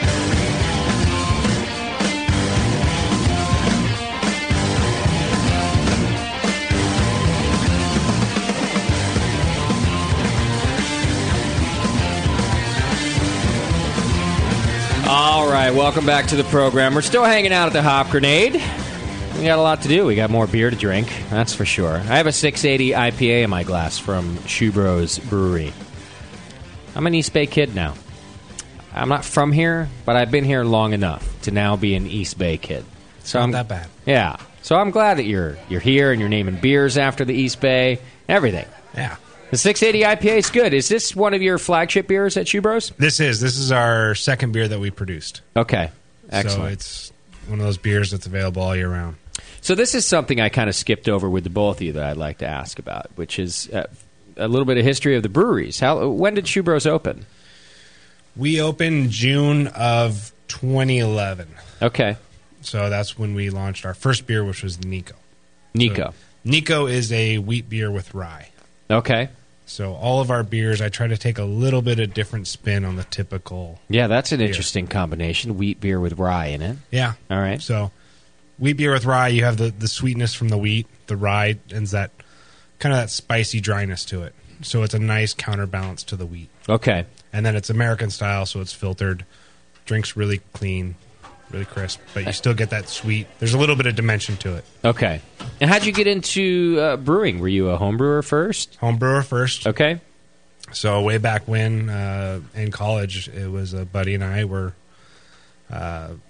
looking for an easy way to get beer, and home brewing was a great entryway. Yeah. I mean, it takes a little while, but easy and cheap. It's easy and it's a good hobby. Yeah. You know, a little camp stove and get yourself some So beer. when you went to Belgium the first time, were you a pro or were you still a home brewer? I was still a home brewer. Okay. So you went over there. Oh my God. Excited about beer. Yeah. Yeah. It was just sit in bars and drink all day. Yeah. It was like, that was great. Yeah. That's travel for us, right? It's like, oh, hey, where are you going to travel to? The next brewery? Yeah. Exactly. What tourist thing are you going to do? The next brewery? What's your plans for today? See, Find the next brewery. The beauty of our jobs, though, is it's a work vacation. Yeah. It's research. Yeah, every time. It's a tax write-off. That too. So did you go to brewing school or learn everything on the job? I studied food science at Cal Poly, San Luis Obispo, and then I worked at the dairy down there, and that, I think, helped me get a job at Firestone. Oh, yeah, nice. So I got to ask. It's a good place You worked to at start. the dairy? I did. Did you put your arm up No. cow's butt? No, I did dairy processing. Okay. So well, that's a form of processing, I guess. taking the milk that Got it. someone else already milked. Okay. That's good. Because, when you're doing the bovine thing, and No. especially at a big university, they kind of make you do a lot of things. Did not inseminate a cow. Doc's No. a doctor. He likes Yeah. to know about the science. Yeah. of And things. everybody should know that Doc mimed it as he said it. He made his thumb and first finger into a thing And then shoved his arm. forearm through it. I did pretty much shove my whole arm up there. Yeah, that was Well, you gross. have to. You got to get in there. Make sure. You do. That's right. You got to know where it's coming from. So then you went to Firestone. So then I went for Firestone. How long did you brew there? I worked in the cellar there. Worked on the union a little bit, doing the barrels. Okay. And then worked on the packaging line for a little while. Okay. So, and then I left, had the opportunity to do a master's degree. So left, went back to Cal Poly for a year. Okay. Then got out of the industry for a little bit, and then started working on basically the business plan for Shoe Bros. I see.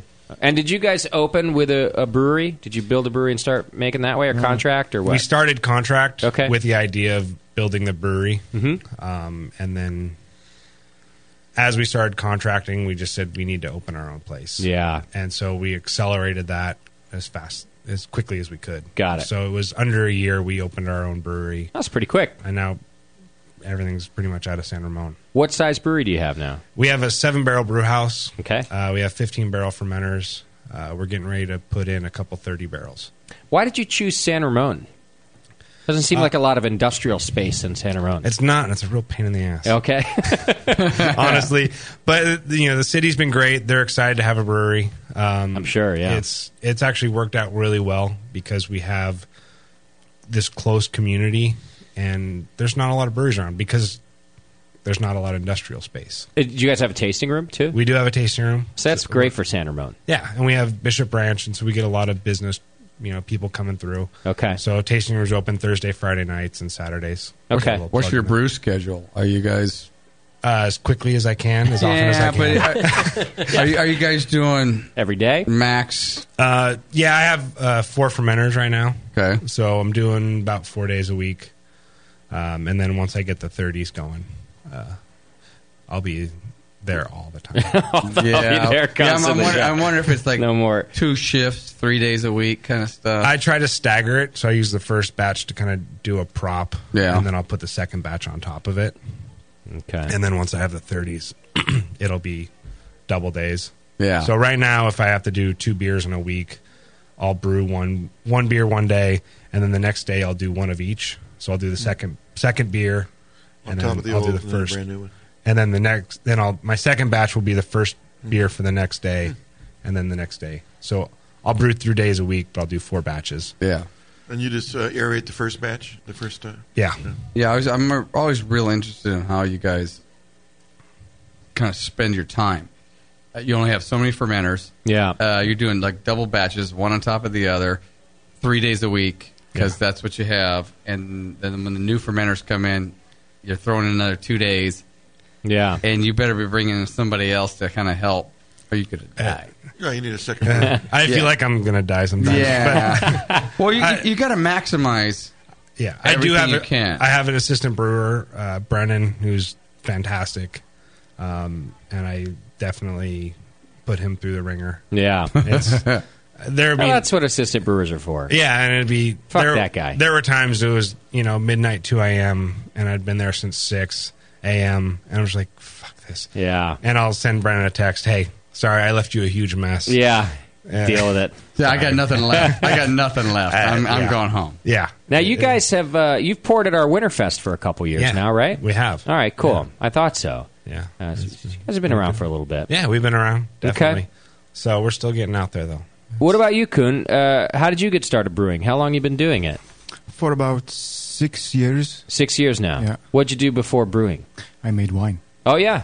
Yeah. That's interesting. Yeah, when I was 18, I got in contact with lots of my friends. Their fathers were making wine, and I spent more time with the guys than with my friends. With actually. the friends, okay. Learning how to make wine. Yeah. What's the biggest difference between making wine and making beer? Wine production is all the work happens in the field during the growing of the grapes. Okay.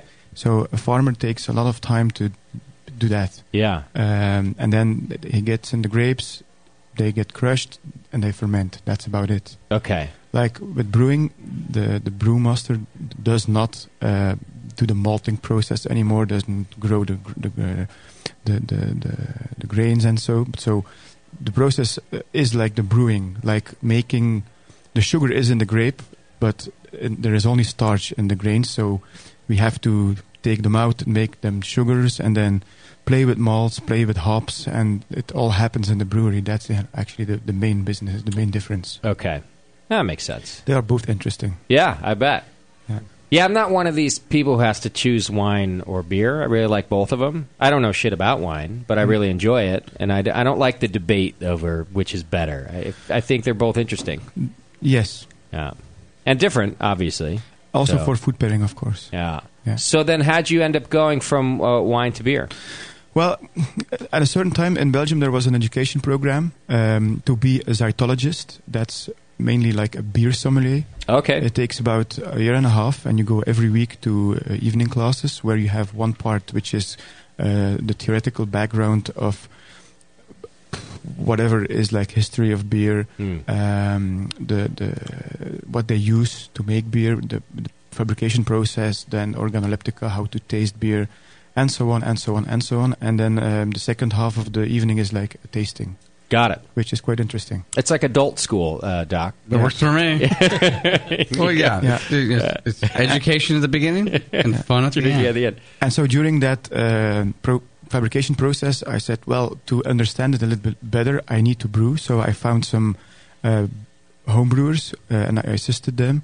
But after a couple of times, I bought myself little kettles and camping stoves, and I tried some stuff for myself. Okay. And it grew and it grew. So you got right into it. You fell in love with it. Yeah. Okay. Well, I'm a trained chemist, biochemist. Okay. So it was not that hard to understand all the biochemistry behind it. So I have been working at the University of Ghent for 10 years doing research, mostly protein research, mass spectrometry and that. So I have been in quite some labs. Okay. So it was not a very big step to go from one to the other. Well, and maybe it wasn't that hard to get your first job then either at a brewery if you knew the chemistry side so well. Well, actually, my own Seven Sins, I own my own brew company, so I'm... Is that how you started with that? Yes, because Okay. I had a daughter and I wanted to release like a bird beer instead of going to a shop and offering people like candies. I wanted to make one of my home brews, like a beer for my daughter. Mm-hmm. And I didn't want to give it away because it's not legal to do that from a home brew. So I contacted the Hulden Spoor in Hullegem. Okay. It was like immediately a good contact with Bjorn, the brewmaster there. I produced like 10 hectoliters and I said, well, I have so much. I don't have so much friends. Now I have, but at that time I didn't have so much friends. Yeah, now you do. Yeah, because I make the beer. Yeah. And I made up the idea to make like 7 cents beer because I was not married at that time. Okay. And I came up with the name Luxuria, which is lust. So it started with Luxuria, and by now I made the Gula, Gluttony, I made the Nvidia, and the Acedia, which is slot, is already for 2.5 years on barrels, waiting until I'm done with the 3 other beers. Which you haven't put that out yet. It's just in the barrels. Wow. I just There's 7 sins. That's a lot of sins. Yes. Yeah, but that are the cardinal sins. Then there are a lot more. That's true. Yeah. Tasty. You could probably list more. There's a lot more sins. What's the whacking off one? What's that called? It depends on what your brain's doing at the time. I see. Yeah, it could be almost anything. So I gave myself 7 years to produce 7 beers. So we are now in the 4th year. So actually I should produce another sin, but maybe it's just the sin of slot that I waited another year. You're dwelling. Perfect. Yeah. That's what I do. Yeah. And if it goes past 7 years, you're just a liar, whatever that one is. So you're fine. Well, we'll make up one. Yeah. Well, which one's Gluttony? It's Gula. Oh. Yeah, that's. And you already made that. What kind of beer is that? It is too sweet. It's unbalanced to me because it's too sweet, it's too spicy, and it's too alcoholic. Okay. But a lot of people like it. Oh, it's gluttony. Sure they do. It combines really well with blue cheese, like we have in Belgium, the Grevenbroeker, which is the Achelse Blauwe. Yeah. It's world famous. It won some cheese awards. It's fantastic. And it combines like it was made for each other. Okay. Yeah. Nice. Yeah. What kind of beer would you call it? Is there a style that you could give it to give us an idea? It's a spiced quadruple. Okay. Yeah. That's close enough. Yeah, so it's a quad, and then it's got a lot of spice. Spices in it, like anise and things like that? Or? Yes. Yeah, okay. But I can't tell, of course. He's got that secret thing going again. It contains no cinnamon. Okay. You'll tell us that. Yeah. Thanks for sharing. Yeah. Okay. It's somewhere on Beer Advocate and all the rate beer stuff. You can find it.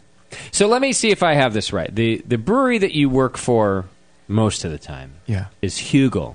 Yeah, that's me. Brewing company. No, I don't work. The 7 Cents beer are more like yours. Yeah, that's me, and I do it for.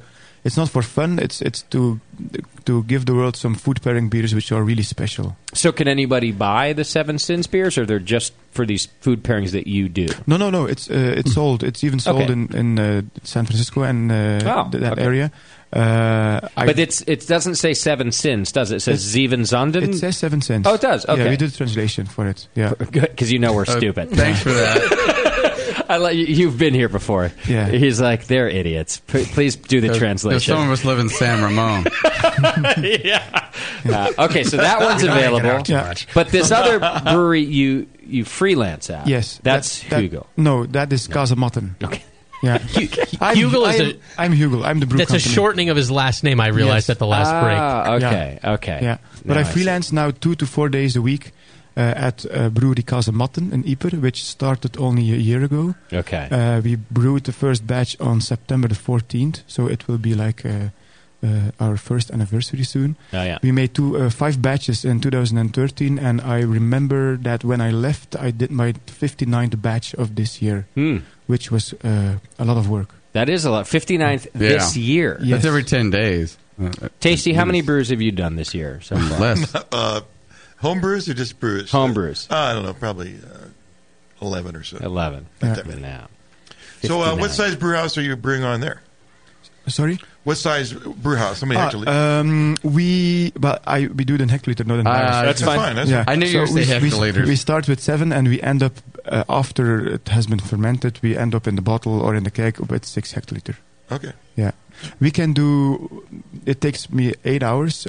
I can do 2 batches a day, but it's so hard because the installation is really totally not automated.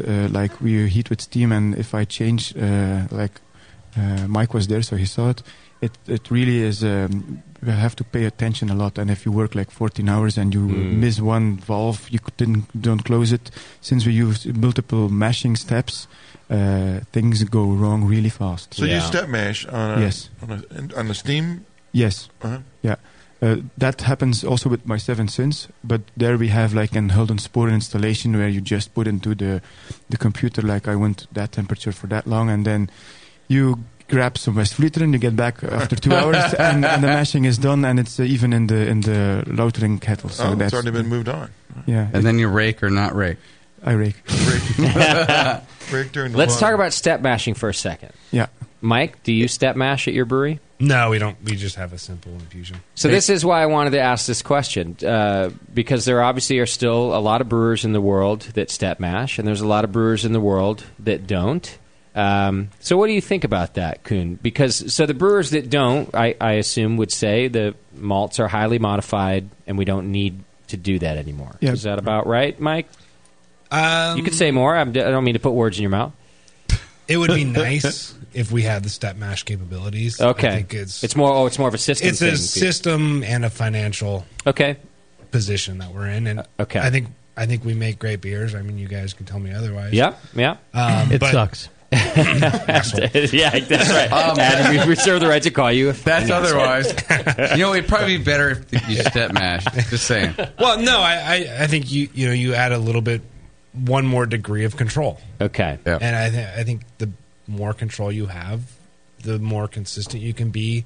You can make up for deficiencies in the malt or anything. So you're like saying that. you're out of control? Okay. No, I'm in control. But if I had more control, you wouldn't. I wouldn't be opposed to that. Okay. Okay. Good. Koen, what's your thought about the breweries that do the single mash? Because there are breweries that can do step and they don't. They feel they don't need to. Yeah, they're wrong. Okay. I'm with Koen. So why do we need to?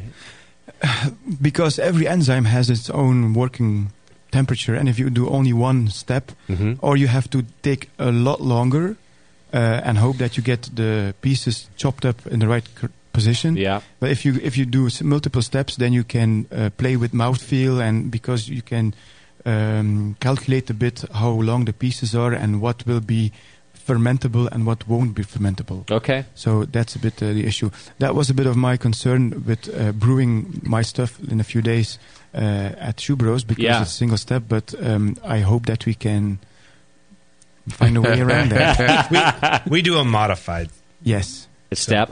Okay. Yeah. We will try. We take our infusion and we add hot water to it. Yeah. We can kind of get a second step out of it. Okay, that makes sense. A home brewer would do that too. Yeah. Just to rise it up.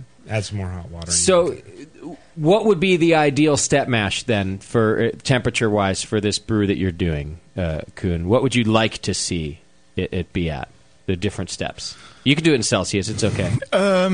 What I want and what I will get is very different. That's okay. I'm more. Well, if I'm picking your brain, if you for the perfect step, that's what I want to know. It depends on what type of beer you will make. If you make blonde, dark, if you have a lot of like colored malts, like if you use 300 EBC stuff, then you need like longer steps on this and that.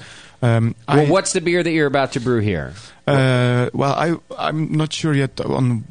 It will also a bit depend on the mashing step and whether I will have to add sugar. I will see how the lottering goes but I don't know how to cut on that machine, so I might just turn on the damn rakes, Mike. I might ask Brendan on the secret line, help me out. All right, let me try to pare it down to something else. The triple that we had, a Belgian triple, of the same ingredient, this Belgian triple that we already had. If you were to do it exactly how you wanted, what would your steps be? I just think our listeners would, our homebrew listeners want a little info like that. I would use some 63, 65, skip on the 68 and go to 70, 72. Okay, Celsius. So 3 steps. Yeah, 3 steps, yeah. And then is there a mash out, or that's the 72? No. That's we go to probably 80. 80 for the final mash out. Yeah. Koen's my new hero. I met some brewers. There's not a brew I don't do a step. I met at least 3. I met some brewers and they just say I do like 1 hour on 60 degrees Celsius and then I just go to my boiling kettle. Yeah. But if you don't do that, I think it works. But the enzymes still are active and they do stuff. Yeah, and you can do so much more when you do the steps. multiple steps. Yeah. You can just dial, like you said, the mouthfeel. It's mostly dialing in the mouthfeel. Yeah. Tasty? Well, a lot of the malts that we have here are kilned to be highly modified, just because we're basically a single infusion kind of country. Yeah.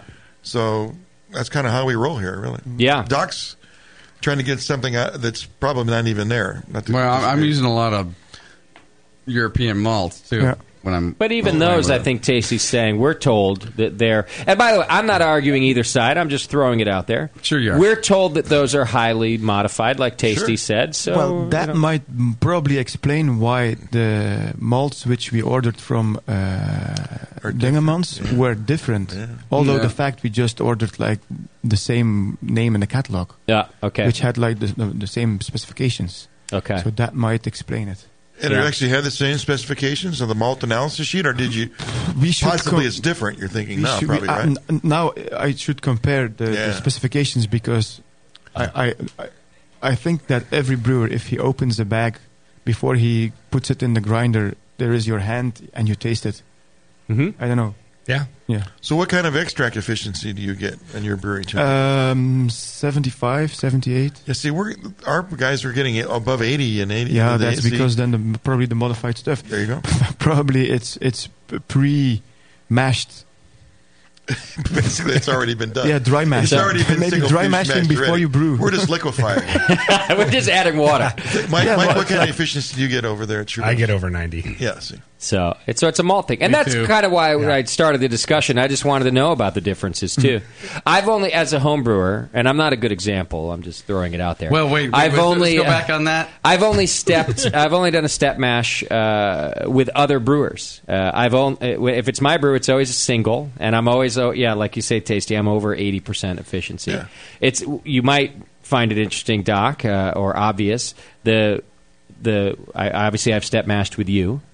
The only other time on my own system that I've done multiple steps was with Dan Gordon when we shot the Lager DVD, which is yet to be released. Because Dan Gordon, a German brewer here in America, is just like you, Koen. He thinks, forget it. If you couldn't possibly make a beer without step mashing. You have to step mash. And he doesn't care if the malts are modified or anything else. And so when we did his perfect Pilsner recipe, he made us do a step mash.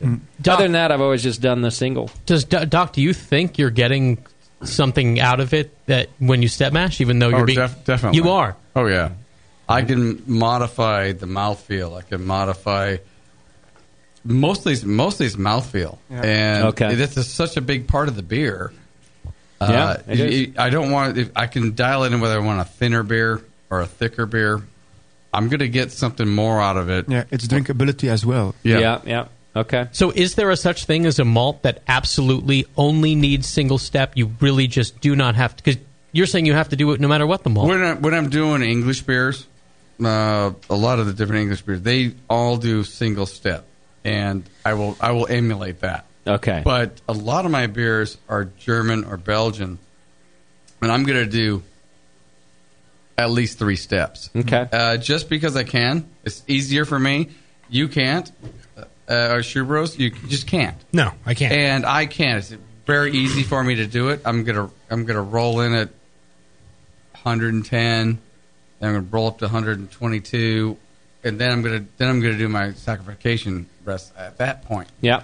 And it has to do more with what the end beer is gonna taste like in my mouth. It's. I'm going to get my efficiency no matter what. I know that. Yeah. But it's the mouthfeel. I'm going to dial in what the mouthfeel is. Okay. It's going to be thinner or thicker, whatever I want. And I really do believe in that. It's an extra step. Yep. But I do it because it's easy for me. If it's really difficult, you wouldn't do it. Don't do it. Yeah. Don't modify your whole system so you're going to make it so you can do it. Right. This is actually what I like about the discussion because, as Tasty points out, the malts are designed for us here that we can do a single step. But you get things out of it, and Koen gets more out of it, and yeah. And actually, I find it interesting, Mike, to hear you say, I'd do it if I could. Yeah, and I depending on the beer that I make, I shift my mashing temperature. Okay, yeah. So if I want a lighter mouthfeel, I'll try to mash in a little cooler. Okay. Right. You get more betas, Yeah. and if it's if I want something a little more chewy, Yeah. I'll come in a little hotter. So your 680 IPA, what's your mash temp there? We're around 152. Okay. Yeah. I like So, this beer. I mean, Good IPA. I've worn your arms out doing a decoction. Yeah, we did a decoction. And mash, we too. made an awesome beer. Yeah, yeah. You're Like I right. said, I just like You're ready to kill me, but yeah, I was a pain in the ass stirring, it was scooping, But and, I for sure, pushed my my saccharification temperatures around a little bit. Yeah, Yep. and Sure. there's things you can do on an infusion mash to adjust it. Right. Tasty, what's your mash temp on the old session IPA, the popular session IPA right now? Well, yeah, the lower ABV stuff, I go like 154 or 156. Yeah, Get a lot okay. of body in the beer. Okay. Yeah. Well, we've got some tasty beer to try that was brewed in France. So we're going to do that, Ooh. I think, after the break. Gentlemen, you want to hang out and try some beer with us that I brought back? I don't have a whole lot of it, but I got a few things. Okay. You're not heading back to Belgium anytime soon. When are you going back, Koen? September 11th. Oh, yeah, you got a few more days. When did you get here? Good day to fly. January. Yeah, it was not cheaper. Yeah. No, We're running a special. September 11th. I got here on the 19th. Okay. Yeah. All So I right. did some brewing, went to Burning Man, went to Harbin. How was your Burning Man experience? this Different, great. Yeah? Yeah. You've been before? Yes. Why'd you start going to Burning Man? Who brought you there? Oh, some crazy friends. Yeah. Yeah, we discussed about it it was 2000, 2001. And some friends say, well, there is a crazy festival somewhere in the desert. We should go there. And then we thought about going in 2006 because it would be like 20 years. Oh, yeah. Which was wrong because the 20th time was in 2005, if you add 2006, of course. Yeah. But we went in 2006. There was a big Belgian project. The waffle. The waffle, yeah. The waffle was good. We were like, for other people, we were the other Belgians. Oh, you weren't those Belgians. The other Belgians, yeah. And then we got back for the Green Man in 7. I got back in 9, 11, and now in 2014. Yeah. Nice. Maybe next year, maybe not. Yeah, I might have to go back next year. I've skipped a couple years now, but Oh, wait. I'm getting a little hankering to go back. There's no might here. I'm getting a little hankering to go back. The only reason I didn't go this year is because I went to Europe instead. I just thought, No, because he wouldn't drink the roofie. I went to Europe instead. I had to do it. I'm curious, Brasserie de la Seine? Yeah. You must, right? I'm a big fan. I'm just curious what you think, because to me, so De La Seine, we had him not on the show, but we did an interview with him at the Firestone Walker Beer Festival. Great guy. I loved hanging with him. Yeah, Yvonne, exactly, Yvonne. Nice guy. But I had his beer a lot while I was in France, too, because when I got tired of experimenting with random beers, there was always De La Seine on tap, so I would try that. And the reason I'm bringing it up is I feel like he's kind of a hybrid between Belgian beers and American beers. I felt that they were truly Belgian in their character, very dry, somewhat yeast-driven, and just a lot of wonderful, what I would call traditional Belgian flavor, but with kind of American balance and hops and different... You mean a tabula rasa, or...? What did I have? Zinnebeer is one, of course. And Stouterek, isn't that one of them? what's his really strong one? There's a oh man, I had it all the Say time. it with your best French accent. No, I can't even think of the name, although I had it every time. Well, why do you? Because you don't find them to be very much of a hybrid. You think only specific ones is what I must be talking about? Well, if you compare to most American IPA stuff or American style, it's... He's not that far. That's why I say no. he's sort of right in between the two. Or do you think he's more traditional Belgian? Maybe for more Belgians he would be like more untraditional, but for me, because I'm used to having like lots of different stuff, which is more strange than yeah. That. Okay. I guess, like I said, I just bring it up because I had it so much, and I felt like the beer is wonderful. It's so well brewed. If you can ever have De La Seine, I think you should. But it was just such they were cleaner, drier, just a little more on the hoppy American side. And I loved it. You can buy it here, by the way. I saw it at Ool the other day. If right here in Walnut Creek, you can go to Ool and pick up some De La Seine beer. And it was at every French beer bar I went to. And I don't know, it was just nice to find some consistent beer in a landscape that was a bit inconsistent. Was it Wadessa? No. You said it was their strong one? Do you remember the style? No. Can't help you. I drank too much of it.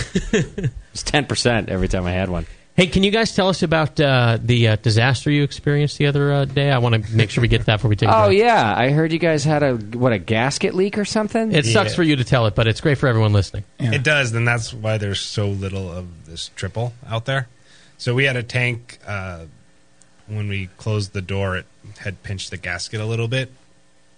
Is that a euphemism for something? No, the door gasket actually pinched when we closed it. Like the manway door in the fermenter? Door on the fermenter. Okay. When you closed it. When I what is this wee business? It's a collaboration. Thank you, Mike. Fucking Doc does that to me. Every time Doc and I do something together, and there's a mistake, and I say we, because even if I did it, it's a we. He always goes, "What's this we shit?" You know who else does that? We made a good beer, right? Then it's we. You lost it. Wives and girlfriends do that too. Hey, can we mow the lawn this weekend? Yeah, we. Well, I'm getting that from you that the last little guy out of that manhole that closed this thing up pinched the gasket. We'll just blame it on Brennan. All right, so you're closing the manhole in the fermenter before filling it, obviously. Yeah, and it's when we closed it rolled a little bit towards the inway. Okay, and went through fermentation fine. All right, we're safe. We had a little bit of leakage. We're okay. Oh, so you knew it at fermentation? I'd seen a little bit of leakage. Saw that the gasket was pinched, but okay, we're all right. It didn't pinch too bad where it's going to be catastrophic. Yeah. Then we go to famous last words. See, when we go to crash it, we crashed it. We crashed it. Okay, But he lost it. I cleaned it up, right? Yeah. Where were you? I was in the desert. Yeah. I was not there. So you crashed the beer before leaving work. Yeah, and come in the next morning, and there's beer everywhere. Oh, no. So we lost. Describe more detail beer everywhere. Like how much Describe of the beer? The look on your face. Right. The awful look. How much beer is utter everywhere? Distress. Oh, no. So there's probably about 7 barrels of beer on the floor. What's that in hectoliters? Oh, no. I don't want to know. So much beer. Yeah, it's upwards of 10 hectoliters. Wait, is that the whole fermenter then? No, it was everything. A third of the... Yeah, about a third of the fermenter was... Everything above the manhole. Yeah, it was about halfway up the manway. Okay, So then when we transferred it, we couldn't get... There was a hole... There was a leak, so we couldn't even keep pressure on it. Oh, yeah. So we're just pumping CO2 in to keep it from sucking it. Wait. Wow. Little Dutch boy? No. Put his finger in it? Yeah, it didn't work. No. Did it just go down the drain, or it literally sat still we in the... We squeegeed it, and then we... Oh, man. Scrubbed the floor. I scrubbed the floors. I wouldn't want to give you credit for anything you didn't do. Well, I was in the desert. I was in the desert. Now, so you walk in that morning, right? And you open the door. Do you instantly know? Is there just beer everywhere? You can smell it. Okay. Open the front door. The alarm's going off. I could smell it in the desert. Yes, it's so far. 300 miles north. Everyone on 680 sitting in traffic. What is they can that? smell it. So you walk in, you can smell it. Yeah. And then what? You go further into the... And then go through the office, and then just...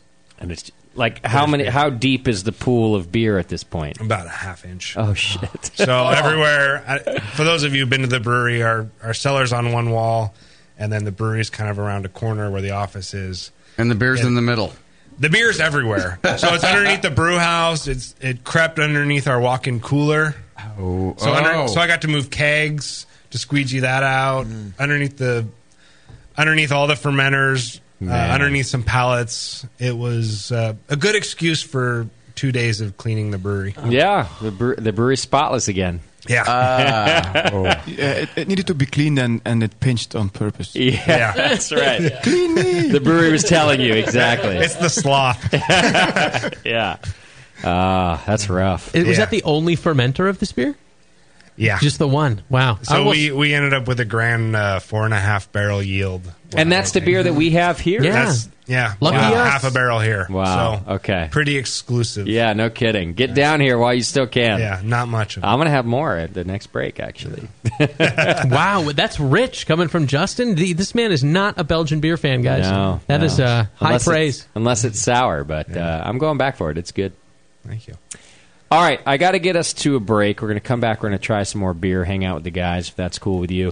Let me let you know real quick, our good friends over at the Siebel Institute of Technology. It's America's oldest brewing school. More courses than any other brewing school, which include, you can do it just as a home brewer, too. They have an advanced home brewing course, craft distilling, and beer styles courses for those looking to ace beer knowledge exams. Professional level brewing courses available both campus-based and web-based, and the facility includes some of the best-known and most respected instructors in international brewing. In fact, I know that one of Tasty's friends, Win here, the brother of one of our great bartenders, went to the Siebel Institute here, then he went to Siebel in Germany.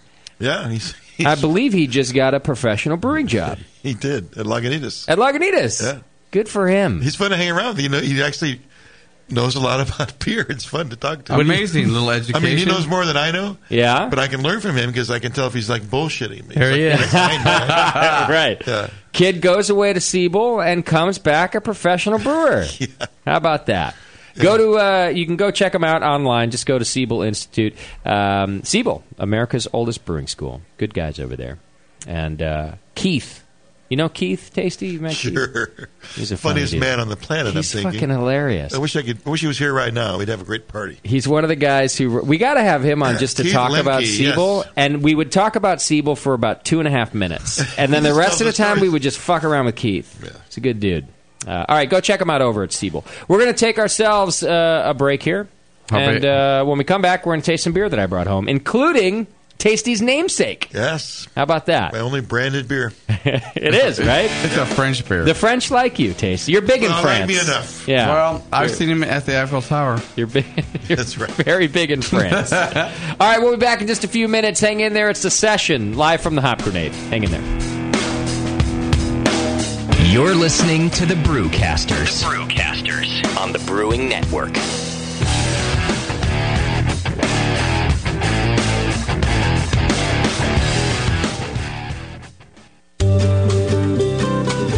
Williams Brewing is your online resource for prompt delivery of quality home brewing supplies. Since 1979, Williams Brewing has offered the finest equipment and the freshest ingredients, backed by the best customer service in the business. New items include the Big Oxygen Kit for economical wort aeration using common welding oxygen tanks, and the Unistat line of external thermostats for easy control of both electric heaters and refrigerators. In addition, they've just mashed their new oatmeal stout malt extract, so you can make those tasty winter oatmeal stouts and porters without mashing. Go to williamsbrewing.com today and browse their vast selection. That's williamsbrewing.com. Orders placed by 4 p.m. Pacific Time weekdays ship the same day. Brewing is easy. The Williams way. When I order a beer, I want my server to know more about it than I do. I want someone who enjoys good beer and loves helping others enjoy it too. I want someone who knows how to pour a perfect pint for every beer style. I want a Cicerone.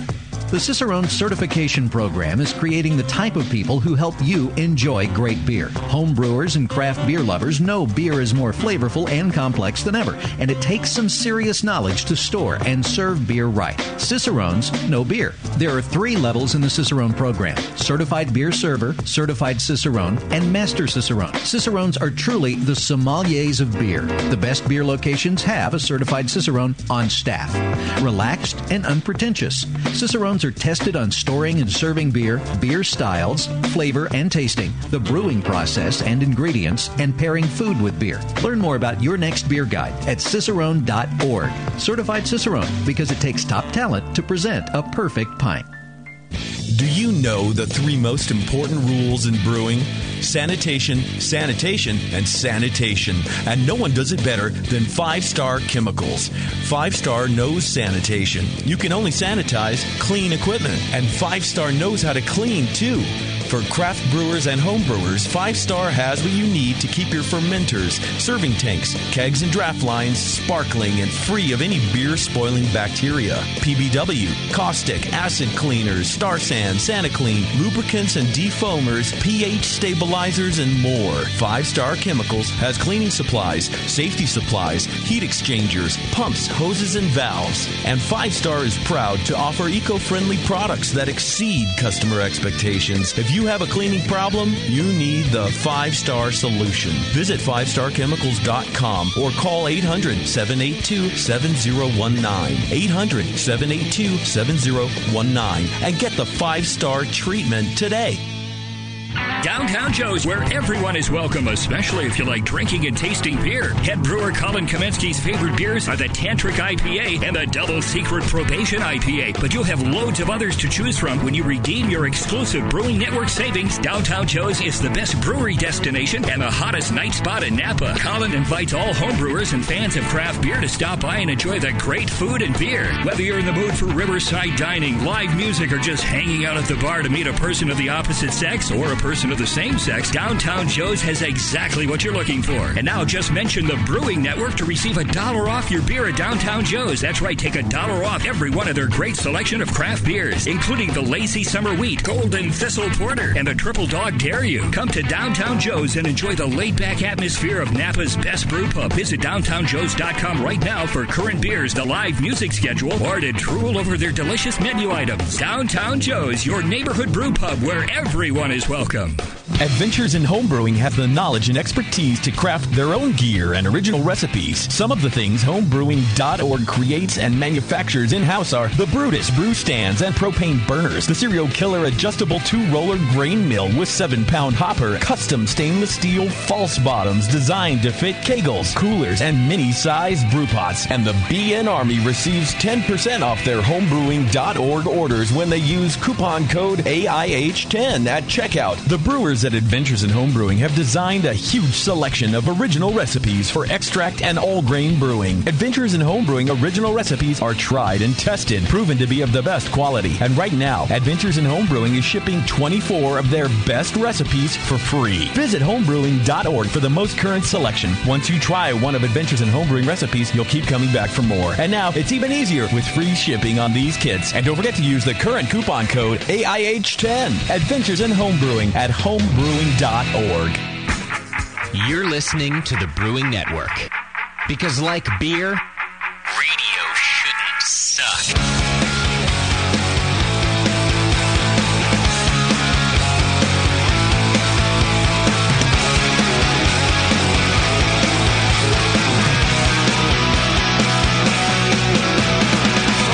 All right, welcome back to the program, and thanks so much for hanging out with us. We've been having a good time here with the Shoe Bros and Koen from Hugel. That's his brewing company that he's doing over there in Belgium. I kind of can't wait to get back to Belgium now that I've met you, Koen. You are invited. I'm gonna have a good time, I think. It'll be fun. It rains all the time. It just rains, right? That's all it does. I heard you had a bad rain experience. Was it really bad rain? It was pretty bad. Was it like, could you still get around, or was it flooding? Well, Koen drove me around in the van, and then that night I didn't get dinner. Okay. He left me off downtown. I was like, well, you might find some food down there. Good luck. Here's the bike.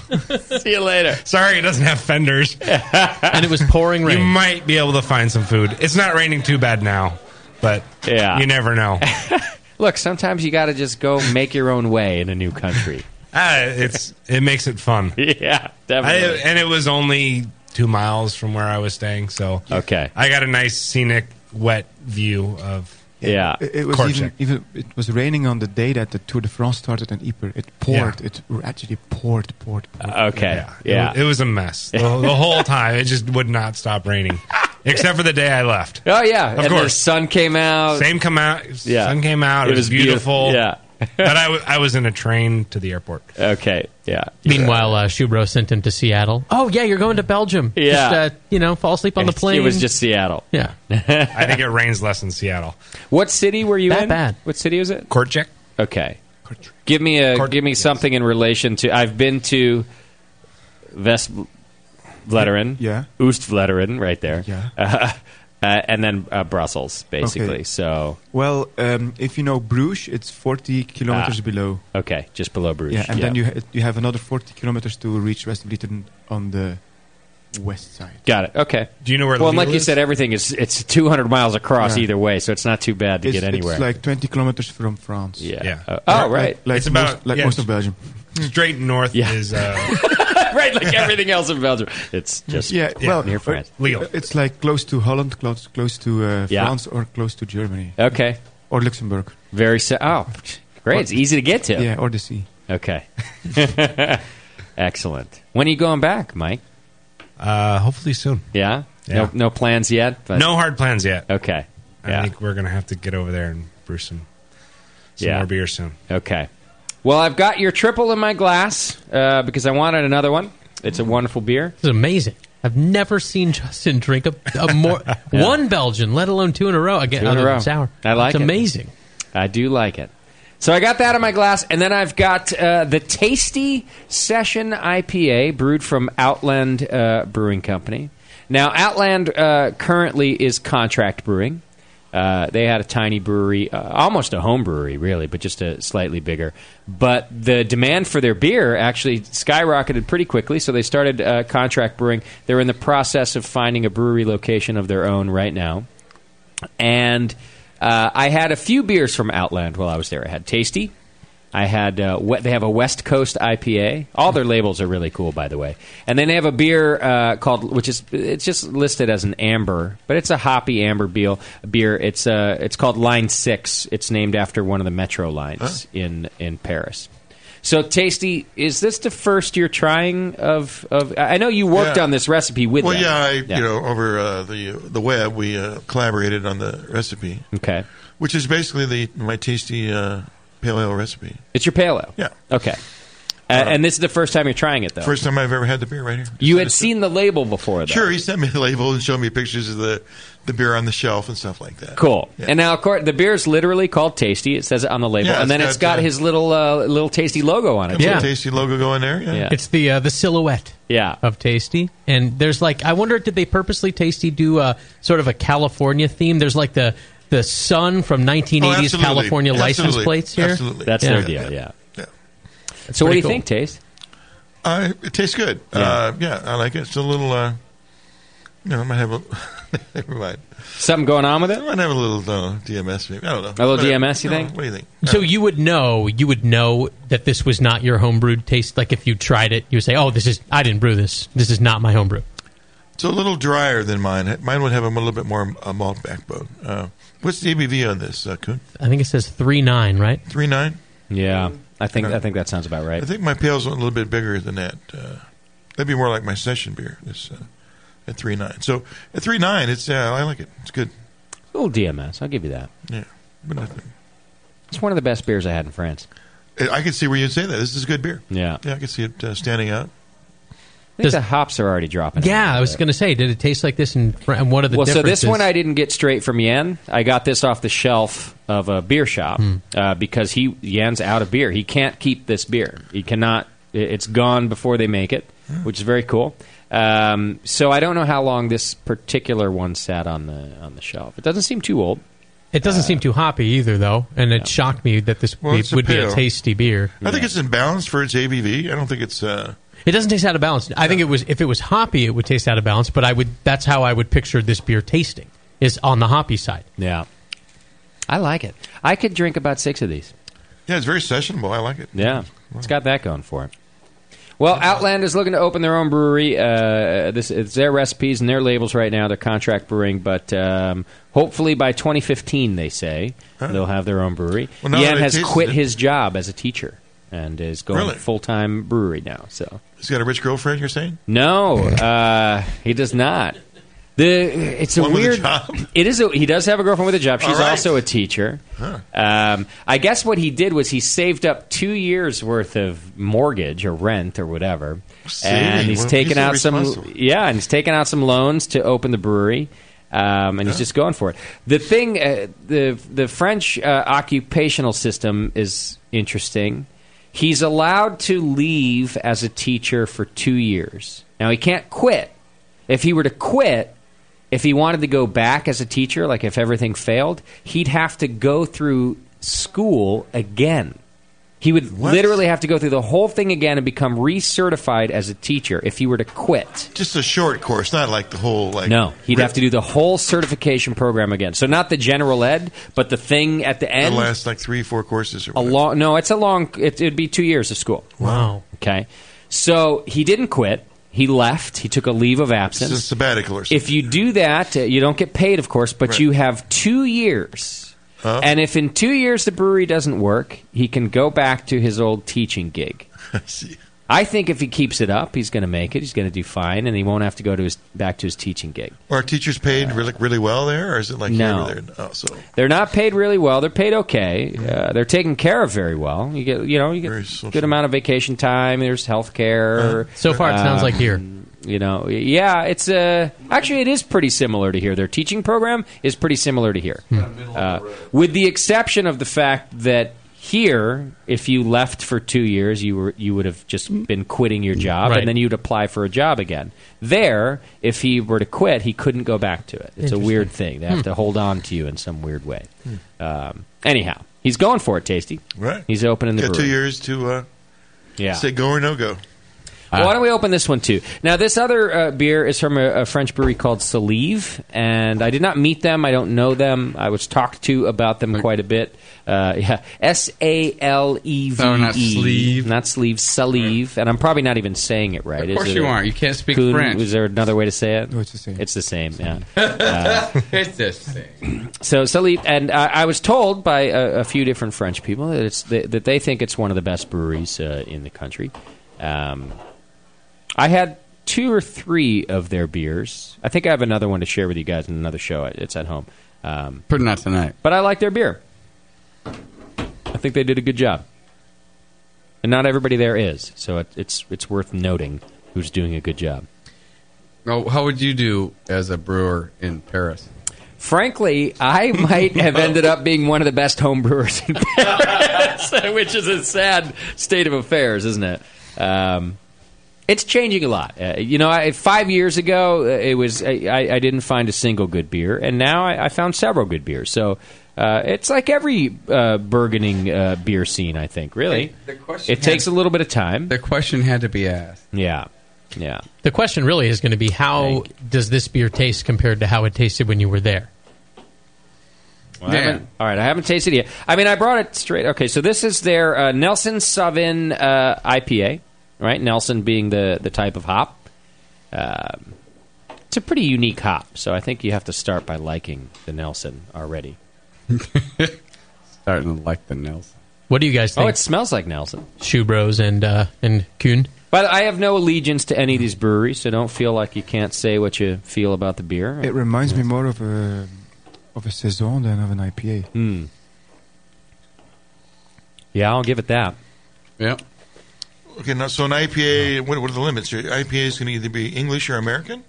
I mean, those are there. Well, to the French, they don't really give a shit. So, what about is the Belgian IPA a real style, or is it just a stronger Belgian beer? Well, I don't think that a Belgian. I would call a Belgian IPA style. If you're asking me, I don't think this is a Belgian IPA. This is a French. It was a French IPA, I suppose. It uses laugh French at yeast, that. right? Yeah. French yeast. I'm thinking step mash would have made this even better. Should have stepped up the mash. Oh, yeah. I like this beer. It's a bit, as Nicole would say, it's got a little lemon zesty zing to it. Yeah. Lemony zesty zing. Does it taste like it did when you were there, though? It's worth saying. I didn't have it when I was there. Oh, you didn't? No, I had Oh. different Salive when I was there. You brought us the best of the best, or you just brought us some stuff? I brought you what was available. He brought us what he didn't drink when he was there. I brought you what was available. This is another brewery that they can't keep it on the shelf. It sells out. So it was the last. Now they're small batches too. Keep that in mind. It's not like they're brewing 30 barrels and then they can't keep it on the shelf. They're often they're 7-barrel brew systems and they can't. So the last day when you're running around, I got to bring shit back. And Yeah. you're running around going. I went to Simone's beer shop and actually he didn't even have it on the shelf. He gave me the last 2 of his personal stash of this. Oh, one. you didn't have to run through Safeway and grab what they had. Safeway, whatever they have in Safeway. If you go to Safeway, you get Kronenberg and some other shitty beer. I don't know. They're Budweiser. Yeah, both of them are their Budweisers. No, nobody likes this one, huh? Well, you're putting words in our mouth. I'm asking you right now. Answer the question. Jesus. Anybody like it? Thanks for bringing Everyone's it. going for the fourth case. I like it. It's all right. I don't. It has an interesting honey nose to it. Yeah. The initial hit on the nose is honey. It's Thank almost you. like a clover honey. Thank you for bringing it all the way from France. That's a clean. So you don't like it, Doc? Just speak plain English. I wish I was there drinking it with you. You can't answer the question. No. Tasty? What do you think? I like it. It's a fair. It's really pretty clean. Has a little bit of yeasty character to it. I think it's probably in the cloudiness, but yeah, it's good beer. What don't you like, Doc?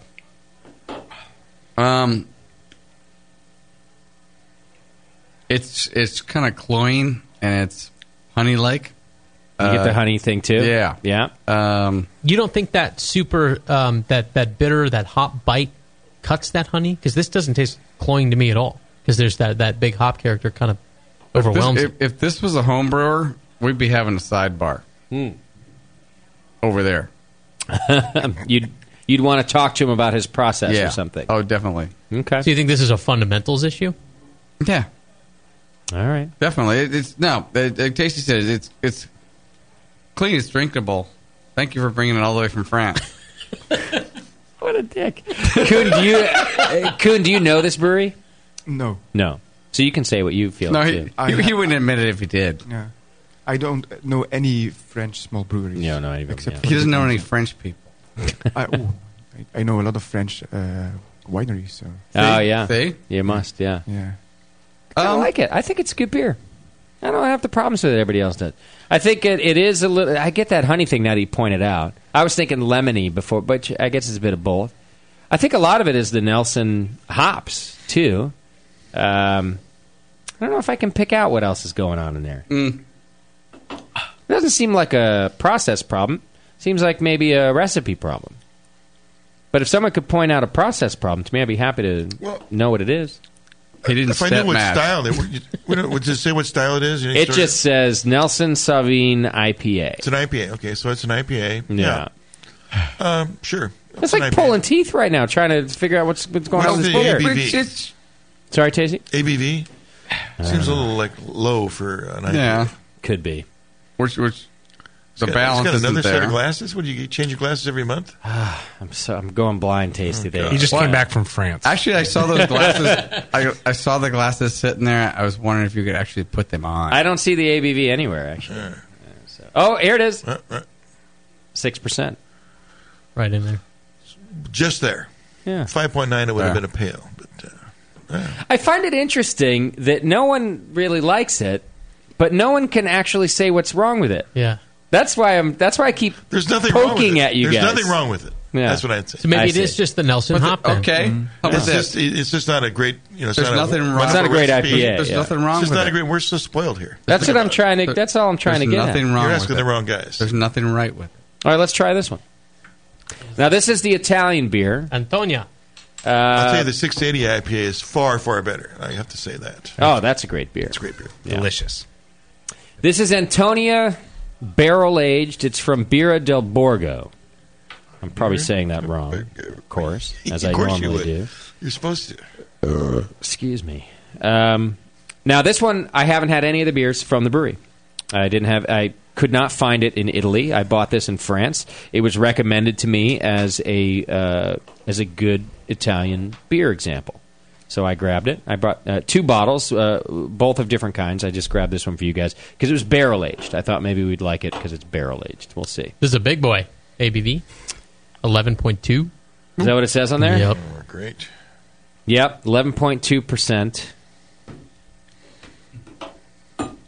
Imperial, it's listed basically as a barrel-aged Imperial IPA of Italian descent. So you said you didn't have this one either. You just got this for the trip? Yeah. No, I just grabbed on my way out. After having nothing but bad Italian beer, I went back to the beer shop in France to Simone, and I said, "Hey, I hear all this stuff about good Italian beer. Can you send me home with some? I'd like to try one because I haven't had one yet." And this is what he sent me home with: this one and another bottle. So, well, it doesn't smell like hops. No, not at all. No, Doesn't taste like no, it either. it's not. No, that's not the smell I'm getting. Some other smell. Some yogurt, lactic stuff. Yeah, yeah. A little lactic, a little cheesy, even. Well, it looks like it's a barrel-aged Calvados. Like Justin's toes. Yes. So, I guess Calvados barrels, maybe? I think so. Yeah. What is that? Yeah, this is a Is that lactic wine barrel? fermentation. It's an apple, I believe. Apple barrel? Like apple brandy? Yeah, Applejack, apple brandy, yeah. Huh. Yeah. Wouldn't that impart apple flavors, right? Which is not desirable. It smells a little bit like apple pie. I'll give it that. But do you want it to smell like apple pie? No. Ananas. I haven't tasted it yet. Well, we're not sure yet. Ananas. Pineapple? I don't know. Ananas. Oh, yeah. Ananas is pineapple. Pineapple. Ah. Yes. Koen is making gestures with his hands like a stem is growing out of his head. Koen, your charade's better than your English when you do that. So it has palm tree in it? Is that what you're trying to say? Yeah. With a yellow heart. Well, a lot of pineapple. Yeah. Now that you say that, melon.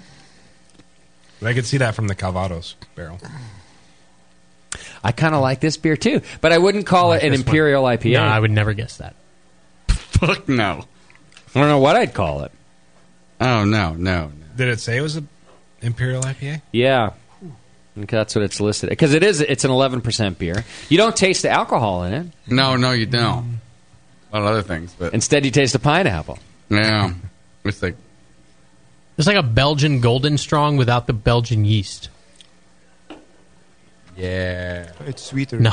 It's very... It's trying. I'm very sweet. Grasping That's at why the straws. alcohol Exactly. is masked to the sweetness. Yeah. Oh my. It's very, very sweet.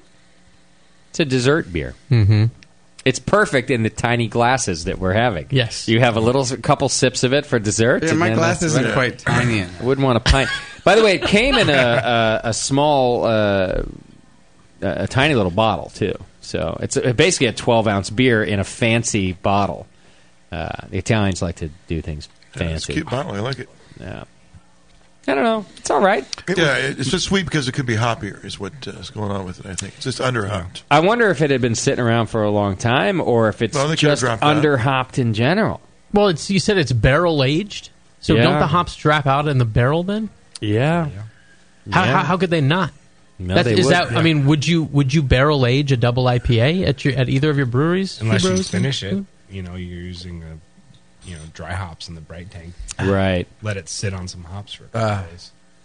I do think people do, to answer your question, it happens. People barrel-age double IPAs, yeah. But they it's hop not on the the back best end. decision. Or they hop on the back end. Right. Or you're expecting it to drop out. You know Right, those right. barley wines we get all the time that I say, well, that's a double IPA? Yes. Well, if they age that, it turns into this. You know, the hops disappear. And you happy about this one too, Doc? Oh, look at the look on his face. No. It's like I'm mixing tigers and lions and penguins. What? Nothing goes together in this thing. I see. It's not bad, but it's not good. I think it's like it's like It also has a champagne. It's got this quality. hearts of palm kind of taste to it. I don't even know what those are. Well, it's a sweet but kind of a thick mouthfeel. Okay. Kind of thing. Yeah. I think it would combine very well with creme brulee. Oh yeah. Oh yeah. Dessert beer. It would elevate the beer better. Yeah. It would get it better. This is a thing that you also do, Koen, is food and beer pairings, Yeah. right? Yeah, I teach it. It's not a bad beer. It's just when you expect, It's just weird. It's weird. Yeah.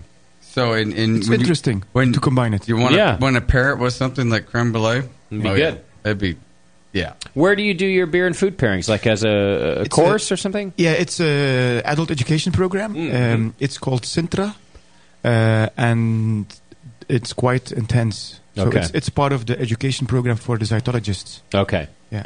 Got so, it. It's a long way. They are tortured with food and beer. Yeah. Sounds fantastic.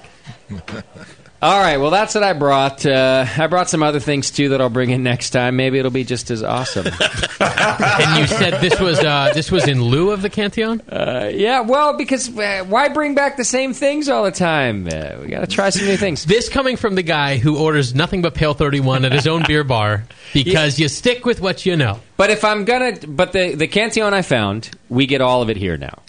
I did not see a new Cantillon. If I had seen a new Cantillon, I would have brought it home. But I didn't. So I thought, well, let's bring home stuff that I know we haven't tried before. Well, this is not bad beer. It's just, it's this beer. And well, that's weird. It is out there. Yeah. On the fringe. Yeah. I get no bad taste. I get no diacetyl. I get no off flavors, no bad stuff. It's like, which is better than all the other Italian beer I had. Yeah. So it's not that. It's just, yeah. And you came up with an awesome thing. It's like, let's pair it with food. Sure. Yeah. Definitely needs food. Well, here's what I find interesting about the whole process of trying beer in Europe that are based on American styles. Because all the beer that we tried were listed as American styles, right? I think that Europeans are excited about American styles of beer, and they've tried it. They know what it tastes like, and they're just giving it a shot. And I find that fascinating, and I think it's fun. So a lot of the beers that I was trying when I was in France and Italy were all listed as American-style beers. Some of them as pale ales, some of them as amber ales, some of them as IPAs. They often did not fit. In fact, they never fit the BJCP style guidelines that we're used to. But I think it's cool that it's kind of their interpretation on it. And sometimes it was a total failure. Yeah. And sometimes, like these, I think, they were not a failure. They're just nothing that you would think of as a double IPA or an IPA. Exactly. But I think it's still pretty cool. We're influencing people about trying new beers, and they're giving it a go. And there are other obstacles that they face, too. I got to talk to the brewers about that. For one, finding fresh hops. They do get American hops, but who knows what state they're in by the time they get them. And so I found that kind of interesting. And then, like you found, Mike, sometimes they're having to use Belgian malts, but they're trying to do American-style IPAs, for example. So they've got these other malts, and then maybe they got American hops, and they're putting these two together. It's not the same. Exactly. And I think part of it, too, is some of the expectations. They're getting American beers that are trucked across the U.S. Yes. They're put on a boat. Yes. They're sitting on a dock in Europe for a couple weeks. Then Right. They go. They don't have the refrigeration that we do here. Yeah. Everything, all the beer's warm stored. They don't even have electricity, I don't think. Barely. They have windmills. No, but this is a good point you and make. I think it's expectations. And it's the beer. I mean, we had some American hoppy beers over there. Yeah. And they were all oxidized. Interesting. I never even thought about that. So when you so think about that for a second, really put it into perspective, because if you're a brewer who's never had fresh American IPA, sure, but you've had American IPA delivered over there, maybe that's maybe you produced exactly what you tasted. No kidding. Like it. Just Racer. I'm just throwing this out there because it's not a real example. It's not a Racer 5 round trip. Racer It's gonna 5 taste like that. in Paris is this beer. Where's you might go? Hey, where the fuck did the hops go? Did you try one in Paris? I didn't. That's You should I'm have just brought that throwing it back out as there. well. You should have I'm brought a Racer 5 back. but these are some of the beers they can get. So maybe they really are emulating the fucking beer they had. Isn't that You interesting? should come here then. Hey, Justin. Well, you and should come try here. it. Yeah. Agreed. And so that's why I like bringing them beer. So I brought 2 suitcases full of beer there, a fresh 22-ounce bottle. I only brought IPA because that's what they're interested in. I brought a shitload of IPA. And every time you could see the look on their faces going, Did you give any? how did they do that? Where are those hops from? Anything to the Italians? I didn't meet any Italian Oh, brewers. well, because that's why Yeah. you got shitty Italian. I beer. didn't meet any Italian brewers. I was doing the tourist thing by the time I got to Italy. So in France, I do the local thing, but I did the tourist thing. So suitcase. But it's a good point that you make, Mike, because maybe they're just in some cases emulating it. Well, they don't add more hops because they're not tasting more hops. Yeah. And then it's warm stored, too. Although, Koen, you're right. Then come over here and taste fresh beer. Well, that was a good point that Mike gave out. Like in the brewery Golden Sport, we are installing now a cool cell. Yeah. They had some nice hops sitting out. Yeah. Got to keep those things cold. Well, and at the sitting out. By the way, at the beer bars too, which I gave a lot of props to in the beginning, a lot of respect. I do think they're doing great things with beer. The traditional draft system in France, anyway, is just that the beer is in the basement and it's pumped up. It's not. There's no cold box in the basement. It goes through a cooler, a serpentine. Thank you. Yeah. So it's cold. That is changing. But the beer's not kept cold. Is it? It's changing, yeah. And that's a good... I do know that they were aware of it. We talked about it. And they are building like new cooling systems, but the problem is it can only contain like 20 liters. And for some beers, they produce it in like 50-liter things. But that mostly is for Pilsner, so... that's not important. Yeah, it's like 0.5 hectoliter. But that'll change things too. Is you know, because American beers have to be stored cold. I mean, it's just the way it is. Anyway, I find the whole process fascinating. To me, it's like looking at two different periods of time at once. Right? I'm tasting beer here, and it wasn't all that long ago that our beer here kind of sucked too, and we weren't doing IPAs right, and we didn't know how to do it. And so going over there, it's a bit like stepping back in time. People are excited about beer and they're trying to figure it out, and some of it's good and some of it sucks, and that's how we are too, or at least it's how we were. Yeah. I just think it's fun, and we still look at Europe with great admiration too. Absolutely. You know, look at all the Belgian beers, the sours. No, we're trying to make those beers too. And we try to make them here. Yeah, that's exactly right. I wonder how we're doing. Wee stuff. It's wee. Right? It's back to wee. The cleaning's been done. It's then we should use multiple mashing steps. You know? Buy me a multiple step mash tun. And I'll tell you what. The euro is strong now. That's right, yeah. You gained 30 cents. I will ship it in a cooler. Well, with our Belgian styles and our sour beers, yes, there are a handful of breweries that are getting very, very good at it. In fact, on the world stage, right? Yeah. But there's still so many more that are still figuring it out. So it's kind of the same thing. We're figuring out the Belgian beers, and over there they're figuring out our hoppy beer. I think about the sour stuff, it takes a long time, and probably most brewers are not patient enough. No, most Americans in general are not patient enough. We want things now. Yeah. No, I think you're right about that. In fact, we've done some great interviews about brewers talking about how they make sour beers faster. You know how they. Why would you do that? I know, a good question. But people talk about it because we're American. That's why. Bigger, faster, better. No history. No history. Yeah, it's bigger, bigger, faster. Our history is Burning Man. Well, that's what we have. That's the longest history we have. That's also my history. With America, right? Our old stuff is your new stuff. All right. Well, that was fun. Let me do this real quick. I'm going to get through our feedback. Yay. And then we'll take a break. I know you guys got to get out of here, so if you got a couple minutes for me to do feedback with you, we'll take a break. I got some food for you coming, too, if you can chow down on your way out of here. Looking forward to it. All right, let's do the feedback. Feedback's brought to you today by our good friend John over at the Beer Law Center. You can go to beerlawcenter.com, and he's the guy who takes care of our trademark. Our Hop Grenade is being taken all the time. In fact, I saw a French brewery while I was out there that apparently another one, had made some T-shirts with our Hop Grenade on it, and they knew about us. You didn't punch anybody out. Yan had brought over. He wore his shirt over there, and they were like, and they go, "Hey, that's fucking cool." And then he goes back 6 months later, and they got shirts. So it's Yan's fault.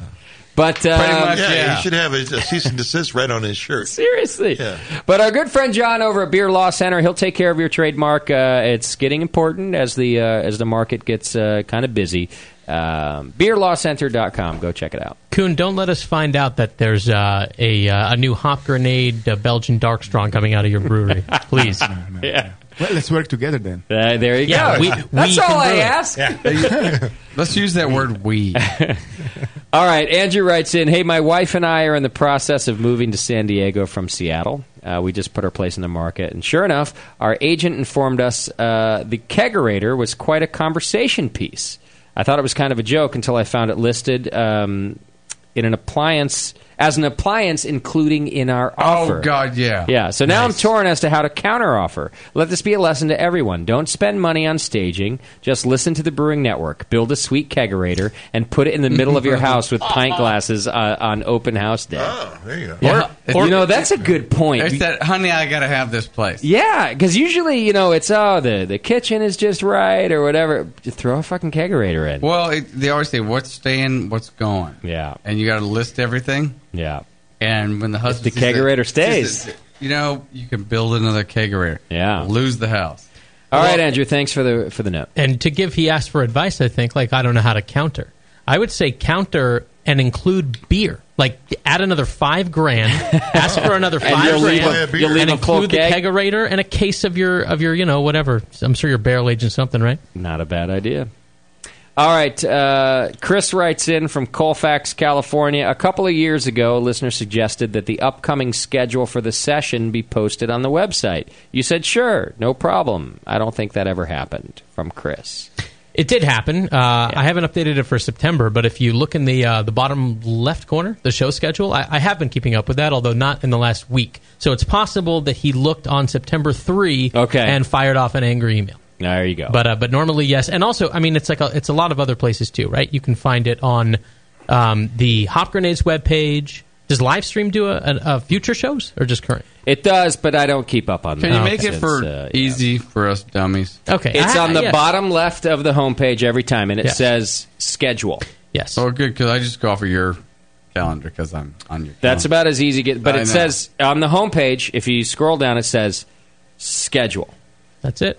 Okay, fine. I don't know how to make it easy. It's under the thing. Can you download it right into their... People want it tattooed to the back of their eyelids. Well, right? no, they fall asleep want like this, and they're like, oh, there's a show. Click a button, and it gets right into their calendar. Yeah, well, sure. I'll get right on it.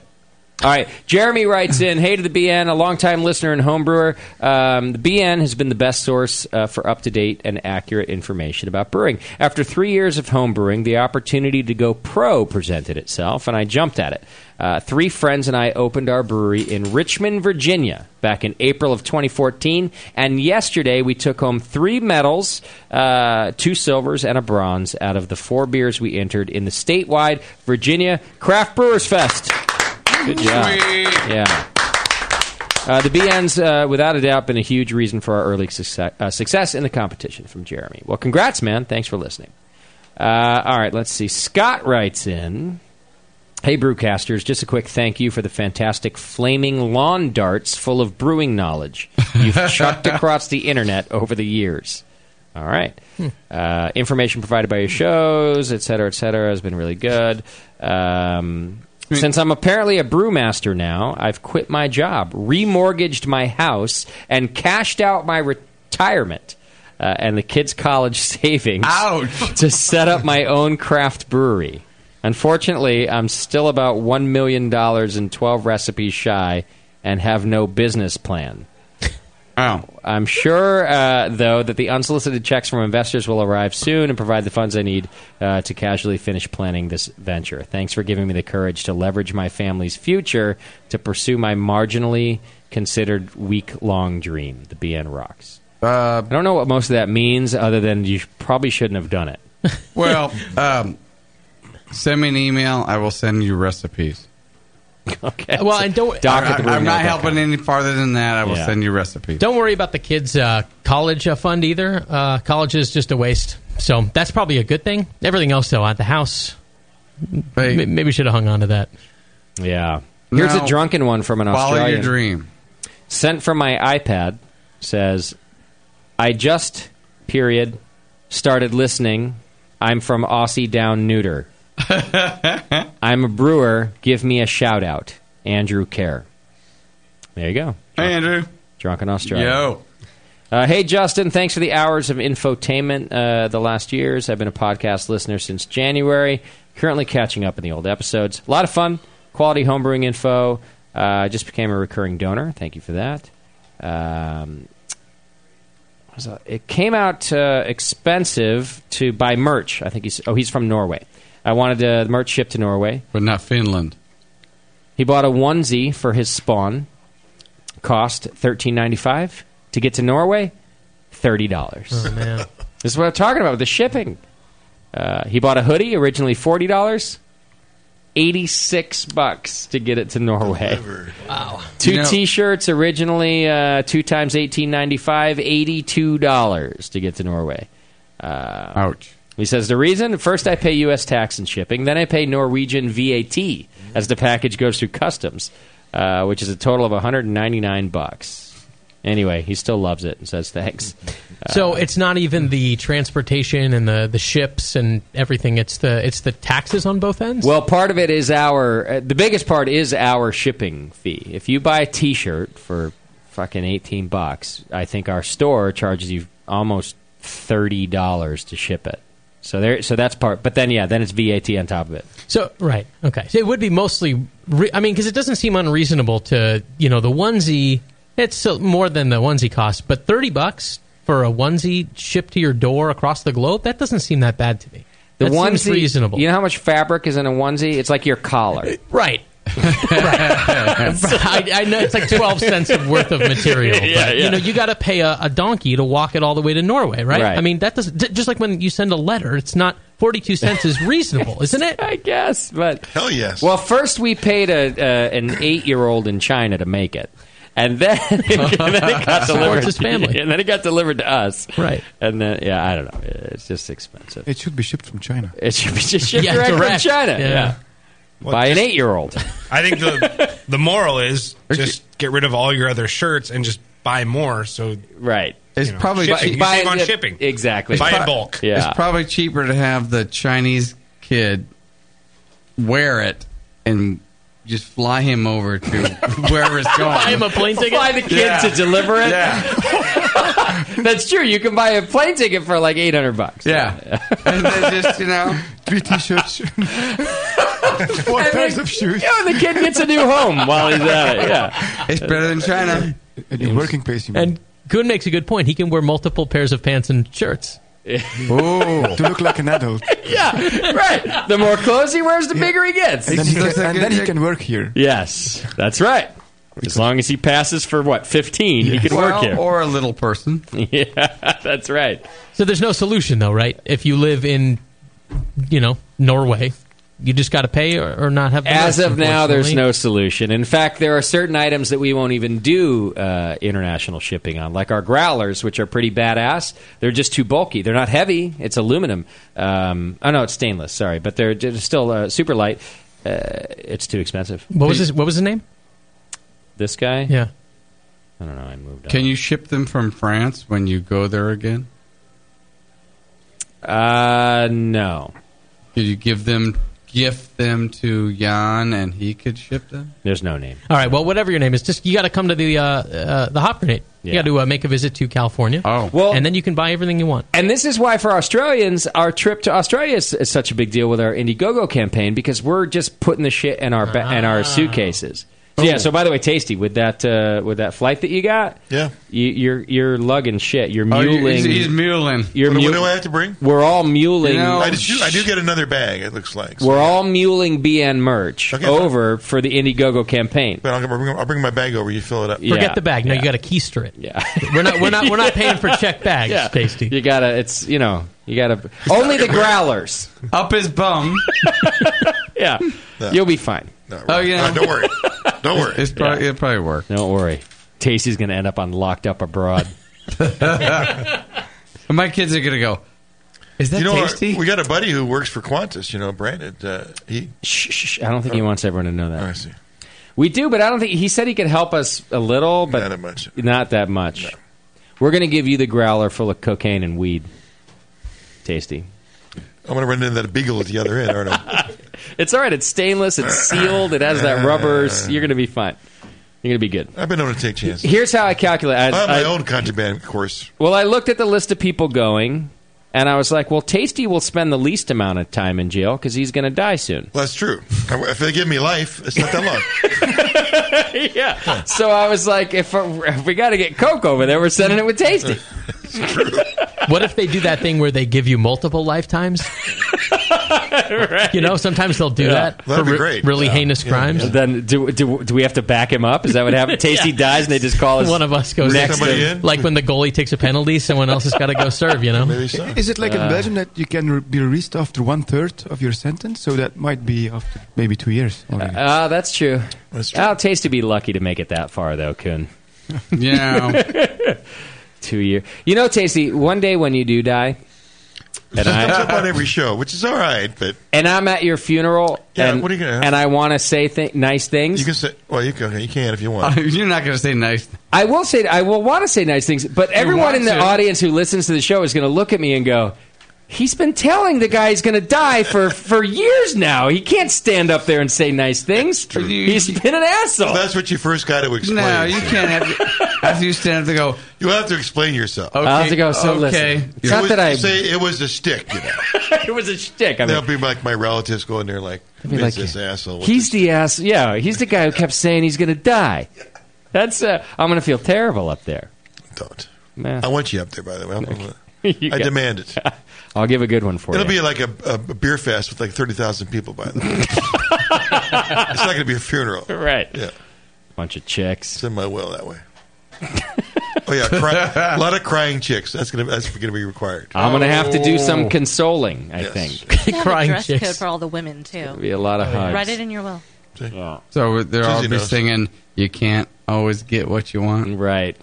Can you imagine all those chicks screaming, "Take me," throwing themselves on the coffin? Oh, wait a minute. Why? You were It's not so that young. All right, Tasty. Well, I hope you don't die that soon. I hope not either. All right, let's go to break. Feedback's brought to you today by Beer Law Center. Guys, thanks for coming to the program. Wait. I know you got to go. We got a phone call? Yeah, Jade and Roberto on the phone wanted to talk to Shoe Rose. Okay. Let's do it.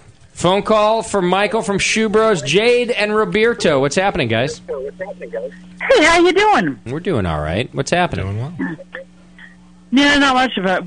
We're on our way up to Yakima, and we're at McMinims in Bend, and Yeah, know the place. we've been doing so long. Hey, Mike, how you doing? Doing well, thank you. Good to hear from you. Awesome. Good talking to you too. Do you have a question, So- Jade, or are you just hanging out with us? You know, I'm kind of like just hanging out with Bears. Like, we got a call. Shoe Rose is on. We got a call. And it's like, okay. Okay. So she's just And he's hanging like, out. you know, we have to. Well, yeah, we are just kind of hanging out. I mean, you know, we got to tell you, Shoe Bros. We love Shoe Bros. We don't get over there as often as we should or want to.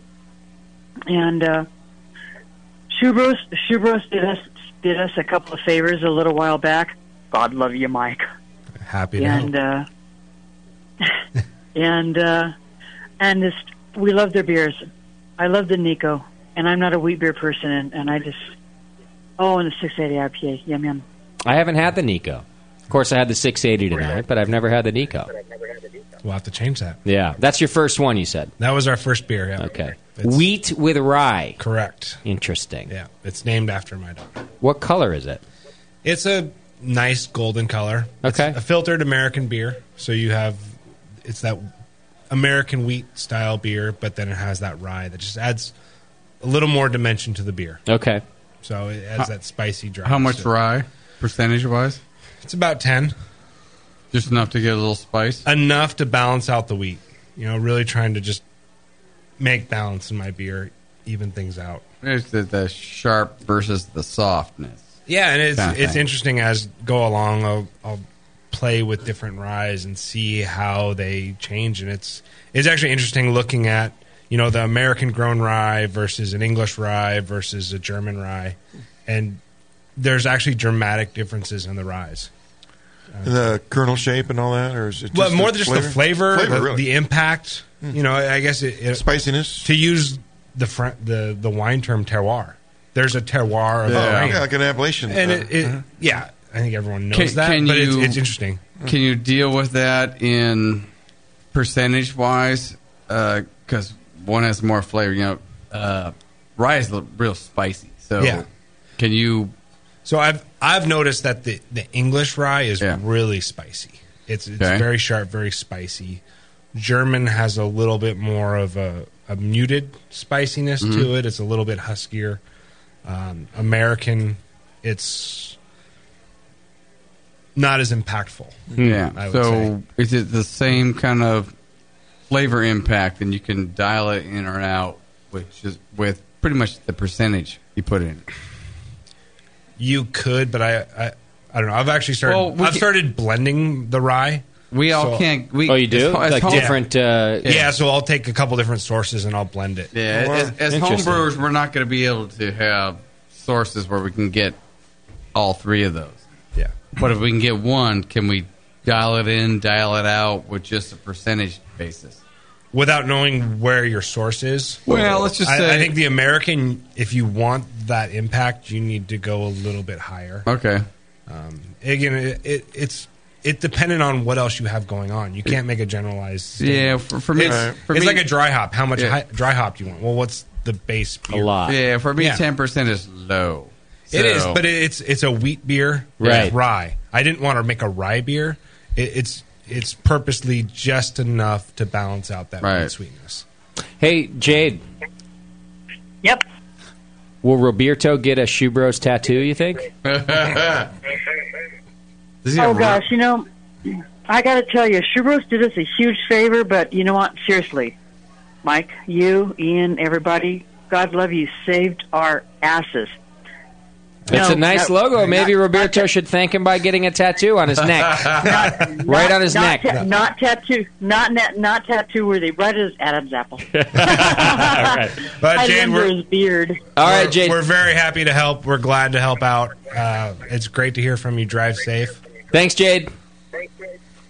You guys have a great night. All right, you too. And we'll talk to you later. All right, you too. Be safe. Jade and Roberto from Hop Tech Homebrew, of course, great sponsors of the program and good people all around.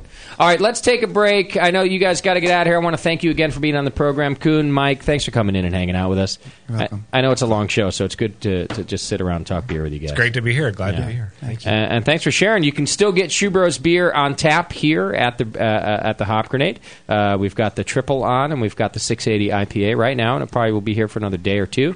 We go through beer pretty quick, so get down here and give it a shot. You guys are going to brew before you leave, Koen, or what? Yeah. Yes. You leave Thursday. Yeah, I will brew on Wednesday. But you're brewing Wednesday. Yeah. Okay. And what's the beer that you're brewing again? We're going to brew the Hugelier. Okay. It's a Koen's beer. It's Koen's own. He won't tell us what it is or what the ingredients are. Saltish, chocolate, vanilla, It's mystery wrapped in an enigma. We'll see what happens. Barrel aged stuff. Yeah. Well, I'm excited about it. And then are you coming back in December to release it? Yeah. Okay. We'll come back to the Hop Grenade then. We'll have it on here. I will. We'll put it on tap. We'll talk to you guys about it. It'll be fun. Yeah, love to. All right, sounds good. Thank you for coming in. I appreciate Thank it. you for inviting us. Yeah. All right, check them out, guys. Go taste the beer, hang out with them. Good people hanging out with us. All right, we're going to take a quick break. When we come back, we've got beer news to do, right? Yes. And that's about it. So no Twitter games or nothing that kind of no, stuff? JP's on vacation. When we come back, we're going to play Guess Where JP Went on Vacation. Oh, three guesses, and the first two don't count. Very difficult game. If you can win... We have to have a game. If you win the game, Koen will fly you to Belgium. That's the prize In my tonight. suitcase. It is suitcase. We will do that. All right, hang in there. It's the session. We'll be right back, live from the Hop Grenade.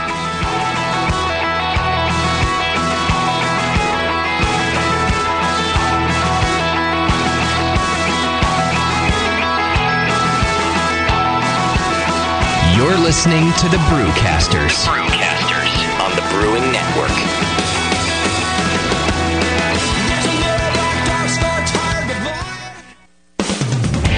The best thing to happen to brewer's yeast in a century is from White Labs. For pro brewers and home brewers, yeast in the new Pure Pitch package powered by FlexCell technology redefines how fresh your yeast can really be. That's because your yeast is cultured, grown, and delivered all in the same Pure Pitch package. It's never been transferred and never been exposed to the environment. Pure Pitch is powered by White Labs' proprietary FlexCell container, which took 6 years to develop and is designed to be the best home your yeast has ever traveled in. Just cut open a Pure Pitch package and pitch the purest yeast possible. Learn more about Pure Pitch, powered by Flex Cell technology, at whitelabs.com. And while you're there, sign up for one of the many great classes White Labs offers, like Yeast Essentials 2.0, coming up August 22nd and 23rd, or any one of their great workshops for brewers, distillers, and vintners. Pure Pitch from White Labs. 6 years to develop, refine, and perfect. 2 seconds to open.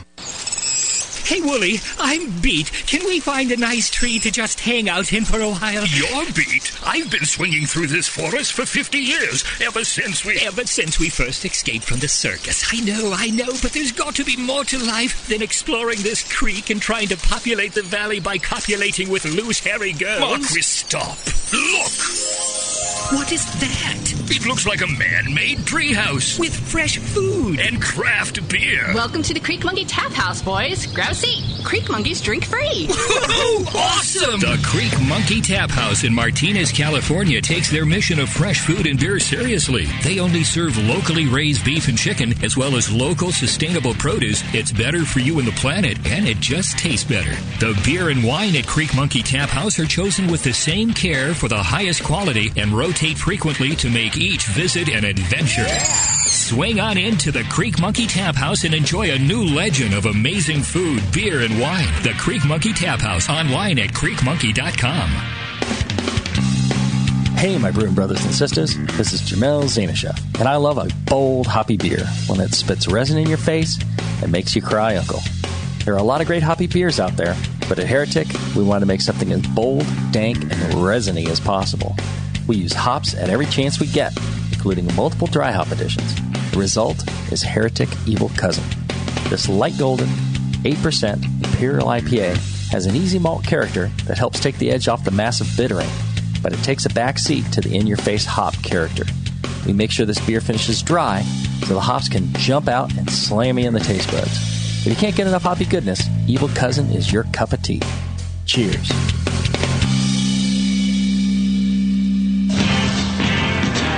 Here's a bite for beer lovers. Soft caramel made with real craft brew and coated in chocolate. And Hop Drops, hard candies made with real hop oil. Introducing Beer Candy from beercandy.com. Beer Candy's amazing caramels come in 4 mouth-watering flavors. IPA, bitter gold, wrapped in smooth white chocolate. Lager, made with a familiar beer from Boston and coated in milk chocolate. Lambic, soury Belgian goodness full of fresh raspberry and dipped in dark chocolate. And Stout, roasty cocoa chocolate insanity. Hop Drops are made with Fuggles or Cascade hops and are known as the candy that bites you back. Choose from sampler and full sizes of both and make your mouth jump to life. All at beercandy.com. Hop Drops and beer caramels satisfy your sweet tooth as only a beer lover could with Beer Candy. Visit beercandy.com today. Segmented, demented, fermented. It's the session.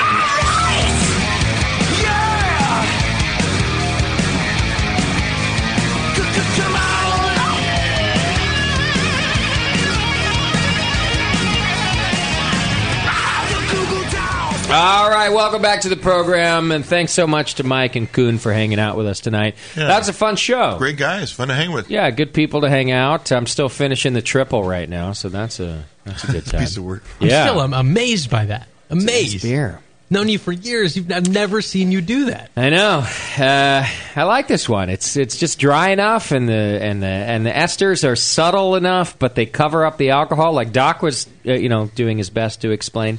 Maybe it's the dry hop. That's what I think it is. Yeah, maybe that's the part too. It gives us that added a note. little bit, one more dimension. Yeah.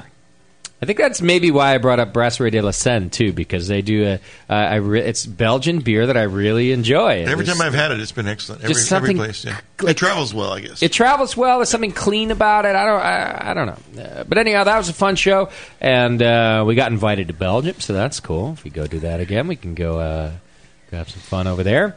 Good to meet people like that. All right, we got I told you before the break we were going to play Guess Where JP is on Vacation, which very difficult game. I have no idea. Moscow, when he creates games, he makes them very difficult. Like Beer Jeopardy It's like you have to be fucking Einstein to play. But this game is so much more difficult than even that. How could you know where JP went on vacation? I wanted it to be doable, but now, as upon reflection, maybe it's just too difficult. I mean... Yeah. Well, this game, I think, is a bit too difficult. So let's go to our first caller. Who was it? Scott from Pittsburgh. Scott from Pittsburgh, Pittsburgh, California, or Pennsylvania? I think so. Hey, Scott, what's happening? Hey, Scott. Heyo, how you guys doing? We're doing all right. How are you, brother? It's late at night. I am drunk. I'm doing great. Are you in Pittsburgh, Pennsylvania? Yeah, PA. Okay, Pittsburgh, PA. That's good to know. I feel like Pittsburgh, California, he'd be at the Hop Grenade. Yeah, right. You don't call in from Pittsburgh, California. All right, Scott. No, I would hope so. Now, where do you think JP went on vacation? He's thinking. Definitely thinking. Scott, what's up? Where are you at? If he doesn't get it, can I play? What happened? Did he drop off the line? Can't play. You know where he's at. Did Scott pass out or he dropped off the line? His phone died. Wow. Really? JP doesn't want us to know. All right. So JP and Bevo, actually, Bevo's on vacation too. But I think we should start Are they in the same place? They are at the same place, Tasty, yes. I know. It's ridiculous. Really? I can see doing that once in a while. Let me just ask you this. Let me just ask. I mean, why not? Yeah, whatever. They're not here. Let's talk about it. Can you imagine? Now, I can understand a few times you go to the place. Sure. Every year, once a year. But can you imagine that every single time you have a vacation, Tasty? Yeah. Every time. Mm-hmm. Without exception. Tasty's closing his eyes to really imagine. Yeah. I'm trying to have an out-of-body experience here. Without exception. Right. You go to the exact same place. And can you imagine a world where that's what happens? I can't, but realistically, I haven't been to this place since what? Enough. Yeah. Since I had some reason to be there. That is, kids at an age that would appreciate it. Yeah. To experience it as an adult. Okay, so maybe you're missing something. Yeah, is what you're saying. With the right combination of shrooms and weed, I could probably get into it. But I don't think that's what these people are doing there. No. The thing is, I don't have a problem with the destination. Yeah. I just find it fascinating. It is. That every single vacation, without a single exception, it's amazing, is to the exact same destination. It must be fucking fun. And it must be some kind of a thing. Gee, what a hoot! I mean, it's not as if we are bereft of passions, right? We all have some things we really love. I go to France so many times. Yes, but to the same place in France that's meant for 9-year-olds. Oh, wait, I just rolled in on this. I'm just guessing we're talking about Disneyland. No. Doc gave it away. Now everybody we can't knows. Play the game. Oh, please. This was you just blew our final segment. Nobody was going to get it. No one ever would have guessed we were talking about Disneyland. You think how many other there's Knott's Berry Farm, there's Raging Waters, there's Magic Mountain, there's a million options. Oh, come on, JP would go, oh, that's all shit. Yeah, it's. I mean, I love hockey. I'm a huge Kings fan. I can't imagine just every time I had a chance, I'm going to Staples Center for a game. Every vacation. Once, occasionally, absolutely, that's great. But every time, it's inconceivable. And I'm passionate about things, but it's not conceivable to do the same thing every time. I don't get it. I find it fascinating. Every time. Oh, well, okay. If you ask him why each time is unique. No, I guess I've never asked that question. There's always some secret door. Is there some sort of insider that probably would be his answer. You stand on this place for 10 minutes on a certain time. But even with that podcast they do. Even with that, okay, let's say there is some. Let's assume you're right because you're probably right. So it's a different experience every time. Wouldn't you still want a completely different experience with a new place? Yeah. Like, I don't know. Disney World? Well, okay. Compare and contrast. He's rolling up to Space Mountain. Love Space Mountain. The dude goes, JP, welcome back. Your usual seat? Your usual Mr. seat? Petros? Would you? I reserved the front. I'll for tell you what, if that doesn't happen, Doc, I'm fucking disappointed. Oh, yeah. I'll bet in all his favorite eatery places over in downtown Disney. Mr. Petros. Mr. Petros. Would you like your normal extra vat of ketchup with your hot dog? Yeah. So maybe that's it. He gets the VIP treatment there. Should. For going as often as they. Okay, well, now, that could be. if there was a steakhouse where I got treated like royalty every time I went, I'd be there every Friday. Well, You'd go every Friday? Yeah. I think it's Joan Rivers. What's happening? The late Joan Rivers, who said, what's the best restaurant? Too soon.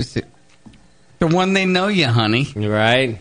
So there you go. They know him at Disneyland. Susie, who's on the phone? Scott is back on the phone. Oh. I don't know. No. He went to get a beer last time we answered What's his his call. guess? One more chance. Susie, Scott, where do you think JP's at on vacation?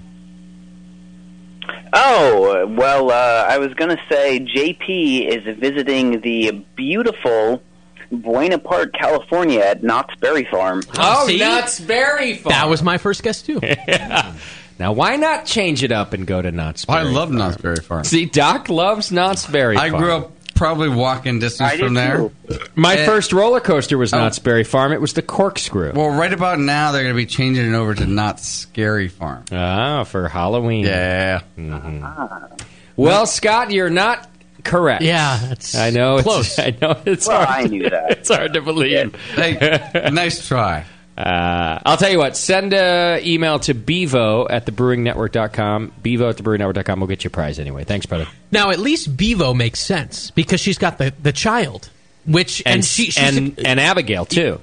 right? Yeah. Both of them. And we've had conversations about this, and she has explained it is a whole different experience watching the kids' eyes, right, and then experiencing it through seeing what they're experiencing and. Well, that again, makes sense. First of all, I agree. Second of all, I actually don't have an issue with people like in Disneyland. It's a cool only place. that. It's just the without fail. Yes. It's like one vacation a year. I don't know. Go to Las Vegas. It's perplexing. Or what's the better face? Is it going to be? Is it going to be another thing? The kid or JP's face every time? Yeah, maybe that's. Yay. Yeah, was Bevo talking about Abigail or JP when she said experiencing the look of awe on the face? I don't. You don't know. No, you're right. I don't. Anyway, so JP's on vacation this week at one more time Disneyland. Yeah. Well, I've still been there many more times than he has. There's also the Have part. you? There's also because you have the kids. No, I grew up right next to it. Oh, okay. Well, there's also the part too. I've been there quite a bit. When I was, I think I turned 10, something like that, maybe even younger. It was the opening of Captain EO. I saw Captain EO. JP would respect this. I saw Captain EO. He can name the date on opening podcast. night. Oh, it was a Friday. My folks had bought me passes for the weekend, and we went on the Friday, and I saw like the first showings of Captain EO. I loved Disneyland, and then I turned 11. And you were a year late. Yeah. You're a slow developer. I don't know. Me and my cousins Maybe that's and my what JP brothers, is. we would get dropped off there early in the day, and was like, "Hey, call me when you want us to pick you up." Right. And my cousins were literally 1 mile away, so my parents were over there pretty much just drinking beer and smoking cigarettes. They're like ready to launch just, from there. whatever, just pick us up. So 4 or 5 times a week in the summer, I was there. Yeah. Good fun. Oh, it was. Anything else, Susie? We had some guy call in and said he worked at Disneyland and never saw JP there, and he's been looking Weird. out for him. He just stands around looking at it. That's pretty good. He's the adult. Yeah. Yeah, so... Oh, okay. Good to know. Well, we should probably have Check the teacups line. A JP alert thing where JP sightings.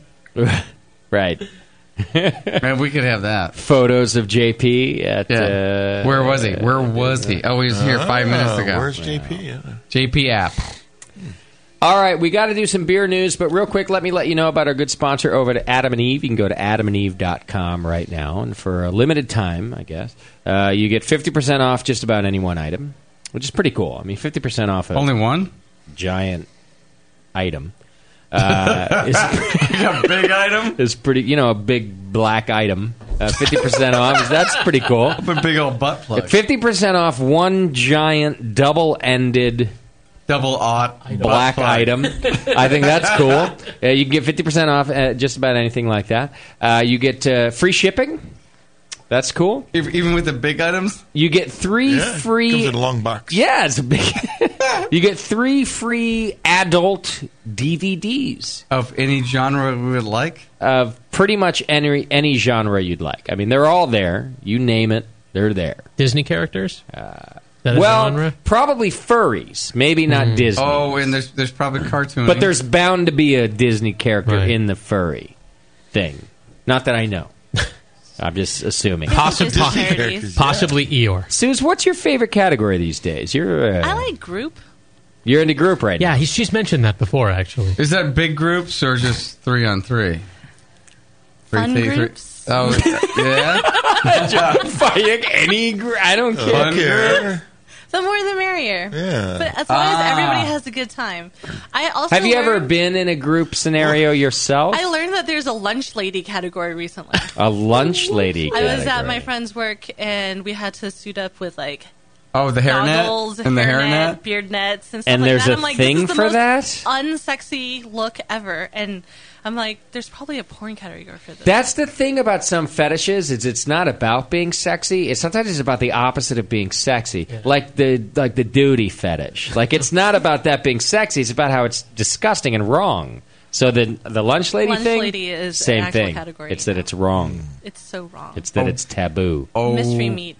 Don't eat it. Don't eat is that the name of the DVD? Lunch ladies. Don't eat the meat. Mystery meat. Anyway, 3 free adult DVDs, and then free shipping, and and then a gift. Oh yeah, you get that free mystery gift. A mystery gift. It's a pretty cool gift. I've gotten it. You got it? Oh yeah, I got that. Yeah. Do you get different ones too? Like they change it? Well, I've only done the free thing one time. I guess I could try that again. But yeah, I still got to put it in order. I haven't put it. I never know. Really, all this time. There's too many options. I go looking through and I can't decide. Where's Pale 31? That's why you should keep buying more things. I need this good old Pale 31 option. You know, they should have like a category. You punch in some weird just word, and they can make up your package. Yeah, see, now that I would do if I don't have to think about it. The Pandora of sex stores. Yes, just say lunchtime or lunch lady, and they just come up with your free gift. Don't yawn into the microphone, Tasty. I'm not that close to it. You did not hear that. I mean, we're trying like a yawning to sound effect. We're in the middle. We're in the middle of a live read. We're at the end of a live 3-hour show. Is it 4? I'm allowed to yawn during the last hour. Double-sided exciting free gift. Like the multi-stage yawn. All right, use coupon code BNARMY. That's BNARMY and get all that cool stuff. All right, let's do the beer news, and then we can get out of here. Like a nap during Out. We're going to take a nap. Yeah. It's the Brewing Network's Beer News, brought to you by homebrewstuff.com. Well, I got some good news to lead it off this week. California lawmakers have voted to approve Assembly Bill 2609, which allows homebrew organizations to host events in California. Governor Jerry Brown signed the legislation last week, and the new law goes into effect January 1, 2015. The most important effect, of course, will be that the AHA in 2015, which is slated for San Diego, can actually happen. It was in jeopardy, if you recall, of moving out of state as a result of legislation last year that supposedly inadvertently would have put the kibosh on the conference, and it had already forced the cancellation of the Southern California Homebrewers Festival this year, regrettably. But the legislation, to refresh your memory, the thing that screwed everything up, it authorized the donation of homemade beer or wine to nonprofit organizations for fundraising events, but it excluded organizations that exist solely to promote homebrewing, like homebrew clubs. Right. So some of you might have already seen this. The AHA sent out an email last week, and Gary Glass had some statements in there. And basically it praised the law, thanked the supporters of the legislation, all the sponsors, and, of course, the California Homebrewers Association, who spearheaded the effort.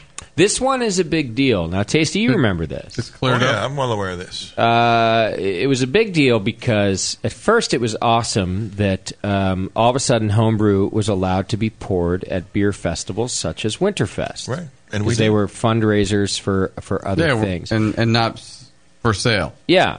But then the piece that was put in that screwed everything up was that it said whatever event it was being poured at could not be for the sole purpose of promoting or benefiting homebrew, which is what screwed over the SoCal Homebrew Fest, because that's a nonprofit, but the nonprofit is dedicated to homebrewing. And then the same with the AHA, the Homebrewers Association. It's a nonprofit dedicated to homebrewing. So this was a big deal. We thought, Tasty and I, we really praised this when it first came out because we thought it was fantastic. We had a legal pour, to pour at the Winterfest. What we didn't realize was that there was this other little amendment put in there that had this exclusion, and it was really screwing things up. So the reason I'm kind of elaborating on this a little bit is that I want to give kudos once again to the American Homebrewers Association. Yeah. Now, the AHA was under the gun, of course, because we have the National Homebrewers Conference here in San Diego in 2015. Okay. Yeah. So what it did was effectively ban this from happening. Now, all of a sudden, we're pouring homebrew at an event that is for the sole purpose of promoting homebrew.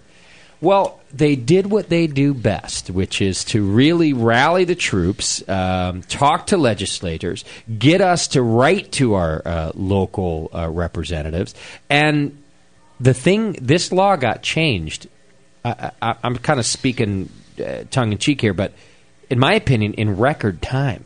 It was quick. Like, this stuff usually is a whole process. It was a short cycle. It was so fast that they were to get this amendment written, this change in the law written, and put through. What a great job. And this is what the AHA does for you. Right. And they certainly did for us here in California. And certainly the Southern California Homebrewers Association got the thing going. Yeah. But the AHA's, this is also affecting our national conference in San Diego that's next year. Yeah, added a lot of weight to the whole thing for sure. Yeah, absolutely. And the rally, you're right about the Southern California Homebrewers Association. A lot of the Southern California homebrew clubs, who of course are part of that, just did great. But I just find it to be an amazing example of what these people do really well, which is just getting everybody together and changing. They know how to get the language right. Yeah. And how to contact the senators and all kinds of stuff. It was fantastic. So kudos to them and good for us, because now, Scott, we can go back to the SoCal Homebrew Fest next year. Thank God. And we get to have NHC in San Diego. Yes. So who doesn't want that? Win-win. And we still have our legal pour here at our festival. Yeah. There's a woman who just sat on her couch who has a collar on her neck, and I find that. I think it's a pearl necklace. It's a pearl necklace. I want to see. It really is a pearl necklace. I find that incredibly hot. Why? Carry on, please. Come down to the Hop Grenade and watch live shows. You get to have fun. Susie's really trying to crane her neck. You can come out of your booth, Susie. You're not like in jail. She'd rather see you staring at her than us. I'm sure of it. Pearl neck. Carry on. Bud Light's Up for Whatever campaign descended on the historic Colorado mining town of Crested Butte this past weekend. AB paid the town $500,000 to paint Main Street blue for the weekend and throw a 2-day rager for 1,000 out-of-town contest winners. The population, by the way, of Crested Butte is 1,500. Who earned $500,000. $500,000. These out-of-towners earned their invitations online, and it was all content for Bud Light's 2015 Super Bowl commercial. Wow. So AB painted the entire Main Street blue. They issued GPS-enabled wristbands without which you could not get to downtown. Inside all of the bars and restaurants, only Bud Light bottles lined the shelves. The familiar, mostly historic mountain decor was replaced with anything and everything blue. There were "Smile, You're on Camera" notices plastered everywhere. The vibe, full-on Cancun spring break. There was a huge sand volleyball court with palm trees surrounded by hot tubs. If you didn't want to go into a bar to order a beer, you need only reach up and grab a bottle out of the sky from one of the many drones flying beers around to the party goers. Wow. There was a life-size chessboard, a human bowling alley, a petting zoo, a huge game of beer pong, and literal drag racing, go-karts captained by drag queens. So town councilors had given their approval to this so originally AB offered $250K. They doubled it to $500K. And they just let them go nuts. And they let them go nuts. Now, predictably, there were a few residents that were not down with whatever. Sure. Take, for example, resident and former U.S. Senator Tom Wirth. He said 500 grand was not nearly enough. He fired off a letter to the town council outlining why it was a bad idea. He said, the town government is not elected to turn the town into a weekend beer hall using public resources and public property, nor is it elected to carry on a secret behind-the-scenes negotiations waiting until commitments are a fait accompli before informing town residents. Why? What else was happening for the 1,500 people that weekend? Nothing. And to Crested Butte's credit, it seems like the vast majority of the town joined in on the party and just kind of lived it up for 2 days. Yeah, because what were they doing otherwise? They were watching fucking rodeo on Wednesday night. Pretty much. Oh, no drag racing. 1,500 people, $500,000, and your town gets turned into a playground? Lighten up, everybody. Yeah. Let's relax. You should have kicked them all $100. They'd be all smiles on their face. Seriously? Yeah. Relax. I want a drone. I want to do this. Flying me a beer. Drone and right? a beer? Oh, Come yeah. on. All I can think as you're reading this story is if the BN ever had an actual budget, that's the shit we would do No all the kidding. time. We'd have the Enough drone with all the fleet. serious stuff we try to do with the advertising and the what a pain in the ass. Yeah. We would just throw enormous parties. I would. That's what we would do. Just cancel. That would put us on the map. Cancel. We'd be experts at it. We would just In fact, throw we'd have a national enormous company parties. That's what we do. I is don't we even want to parties. be paid anymore. I would just like to have that stuff happen every time. Because you live to party. You work to party. If it was just party working, why not? Yeah, enough with all this work we've been doing the last several years. Start partying again. I'm foregoing all my compensation from this point on. And just going to partying? Hey, Doc, you're finally making fucking sense on this show. Exactly. Glad we're not talking about beer. I want a drone that will fly me a beer. Yeah. God bless him. We need to maybe set up Chad's old homebrew system on the patio, bust out the hookah. Out here, yeah. Yeah, just old times. Back to the roots. old times. I'm tired of all this work we've been doing. Yeah. What else? All right, here's a couple more. Work. So when you guys think of Guinness, you think of course, the Irish Dry Stout. That has long been one of the world's staple beers, but perhaps unknown to the masses is that their brewers experiment pretty frequently, apparently, and their latest offering is a blonde lager. Of course it is. That Guinness is now going to distribute nationwide. It's not the first lager. They produced Harp Lager, of course, which was really popular in Ireland, and it's declined a lot in recent years. Isn't that a blonde lager? I thought that's what the... No, it's a different offering. So here's what they're doing. They're trying again, Guinness is, but with a historic twist. They say that they think it'll make it succeed. So it won't be brewed at the famous St. James Gate facility in Dublin or in Ireland's Dundalk brewery where Harp is made. They'll be brewing it in Latrobe, Pennsylvania, home of Rolling Rock. Oh, they're making Rolling Rock. Now, well, what's interesting is they say... I thought Sam Adams took over the Latrobe brewery. Some of their production. I don't know about the brand. Okay. Yeah. This didn't mention Sam Adams. I'm not sure. But so what they're doing is, for the first time, the company's 125-year-old proprietary yeast is making the trip across the Atlantic to become a key ingredient. Entirely American hops, mostly Pacific Northwest. And Guinness has been promoting this pretty heavily very recently. Didn't you go to a release party for this? I didn't end up making it to that. Oh. They did just do it recently, and I haven't had this yet. But I am interested to see what Guinness yeast is going to do to a blonde lager with American hops. It's just a weird mix. I think it's bullshit. How's that? I don't know. It sounds like they're making Harp at the fucking Rolling Rock brewery. Making Harp. I mean, call me a skeptic, and they're never going to spend money with us Harp anyway. is good for like a black and tan. Yeah, really I just feel like it's a gimmick, don't you think? Hey guys, here's the marketing team sitting around. So get this. We've always made black beer, right?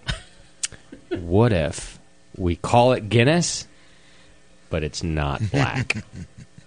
What about Harp? All their marketing minds were blown. What about one of the guys who raised his hand and says, "What about Harp?" Yeah, they said, no. Did you hear the part where I say we call it Guinness still? So yes, it's Harp. We're using that recipe, but we call it Guinness. Genius. I mean, obviously, I'm putting the cart before the horse. I'm jumping the gun here. Maybe it's a whole new beer. I haven't had it, but I'm feeling like I'm being duped. That's what I feel like. I feel like I'm being duped. Yeah, it seems like they're just adding confusion out there. Kind of like that French beer you gave us. Trying to get attention. I'm duping you. Yeah.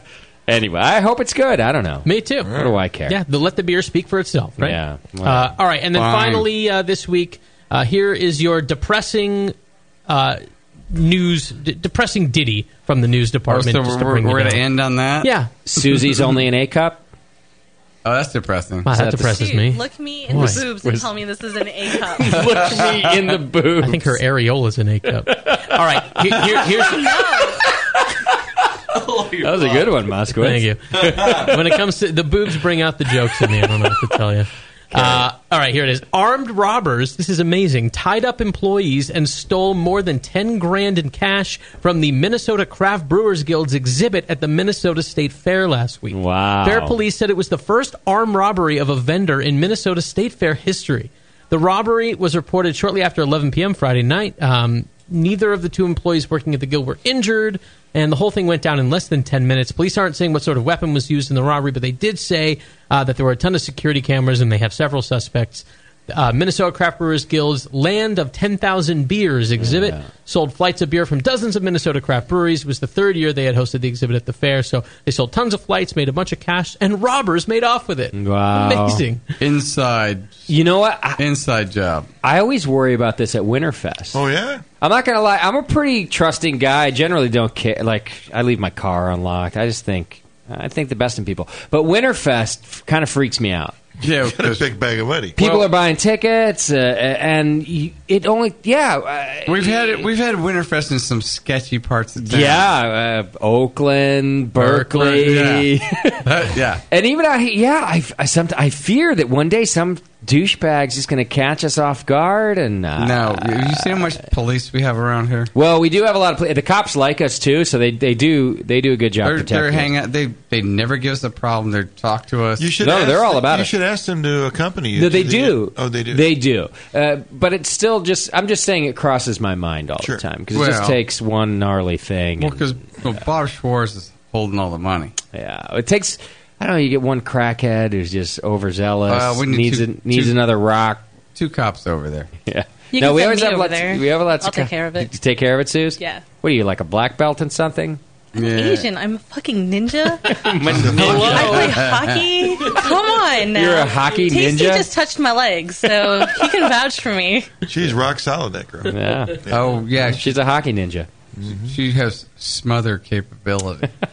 All right. Well, God bless the California Brewers Guild, the Homebrewers Association, I should say. We'll see what happens with Bud Light's up for whatever campaign. We'll taste the Guinness, and I hope the robbers of the Minnesota State Fair burn in hell. That's the news. Brought to you by homebrewstuff.com. Go to homebrewstuff.com/promotions and get your winter warmer kits and your barley wine kits, because the time to brew your winter beers is right now. Barrel age that stuff, mellow out that stuff, and watch the expressions on your relatives' faces when you give them that beer in December. Homebrewstuff.com. All right. Great show, everybody. Thanks for hanging out with us. It was a good time. Next week, we've got McLeod Brewing Company in studio once again, right? Yeah, coming Where all the are way. they from? They're from Southern Cal, and they. My understanding is they are an all-English ale brewery, so they're bringing up their own cask system, I believe. Okay. And we'll have some English beers on, and we'll talk to those guys about English brewing. What city are they from? The Valley, like Burbank or something. Okay. Yeah. All right. The Valley. The Valley. All right, thanks for hanging out with us. We'll be back next week with another great show. It's another Monday here from the Hop Grenade. I'd like to thank everybody for coming in the studio. Thanks to Shoe Bros, and thanks to Koen from Hugel Brewing Company for hanging out with us tonight and bringing us some nice beer. Good to hang out with those guys and learn about the collaboration deal going on right here in our own backyard in San it's pretty Ramon. cool. So that's nice to see. Suze, thanks for coming in and working the chat for us tonight. Thank you, Susie. We haven't seen you in a while, so nice to see you. Good to see you too. What'd you drive out here? The Volkswagen? No, I have 7. That's my daily red. You have 7 cars? Her name is 7. Your other car is 7? Sometimes you totally creep me out, Susie. I'm not going to lie. Why? I don't know. You have a weird thing. That was kind of creepy. You're like, her name is 7. He's like, you look at me like you're going to stab me. It's like we know what that means. Susie creeps me out. Sorry. We don't know what that means. It could be your age cup that creeps you out. or the group sex thing. All right, everybody. Ladies. We'll see you next week. See ya.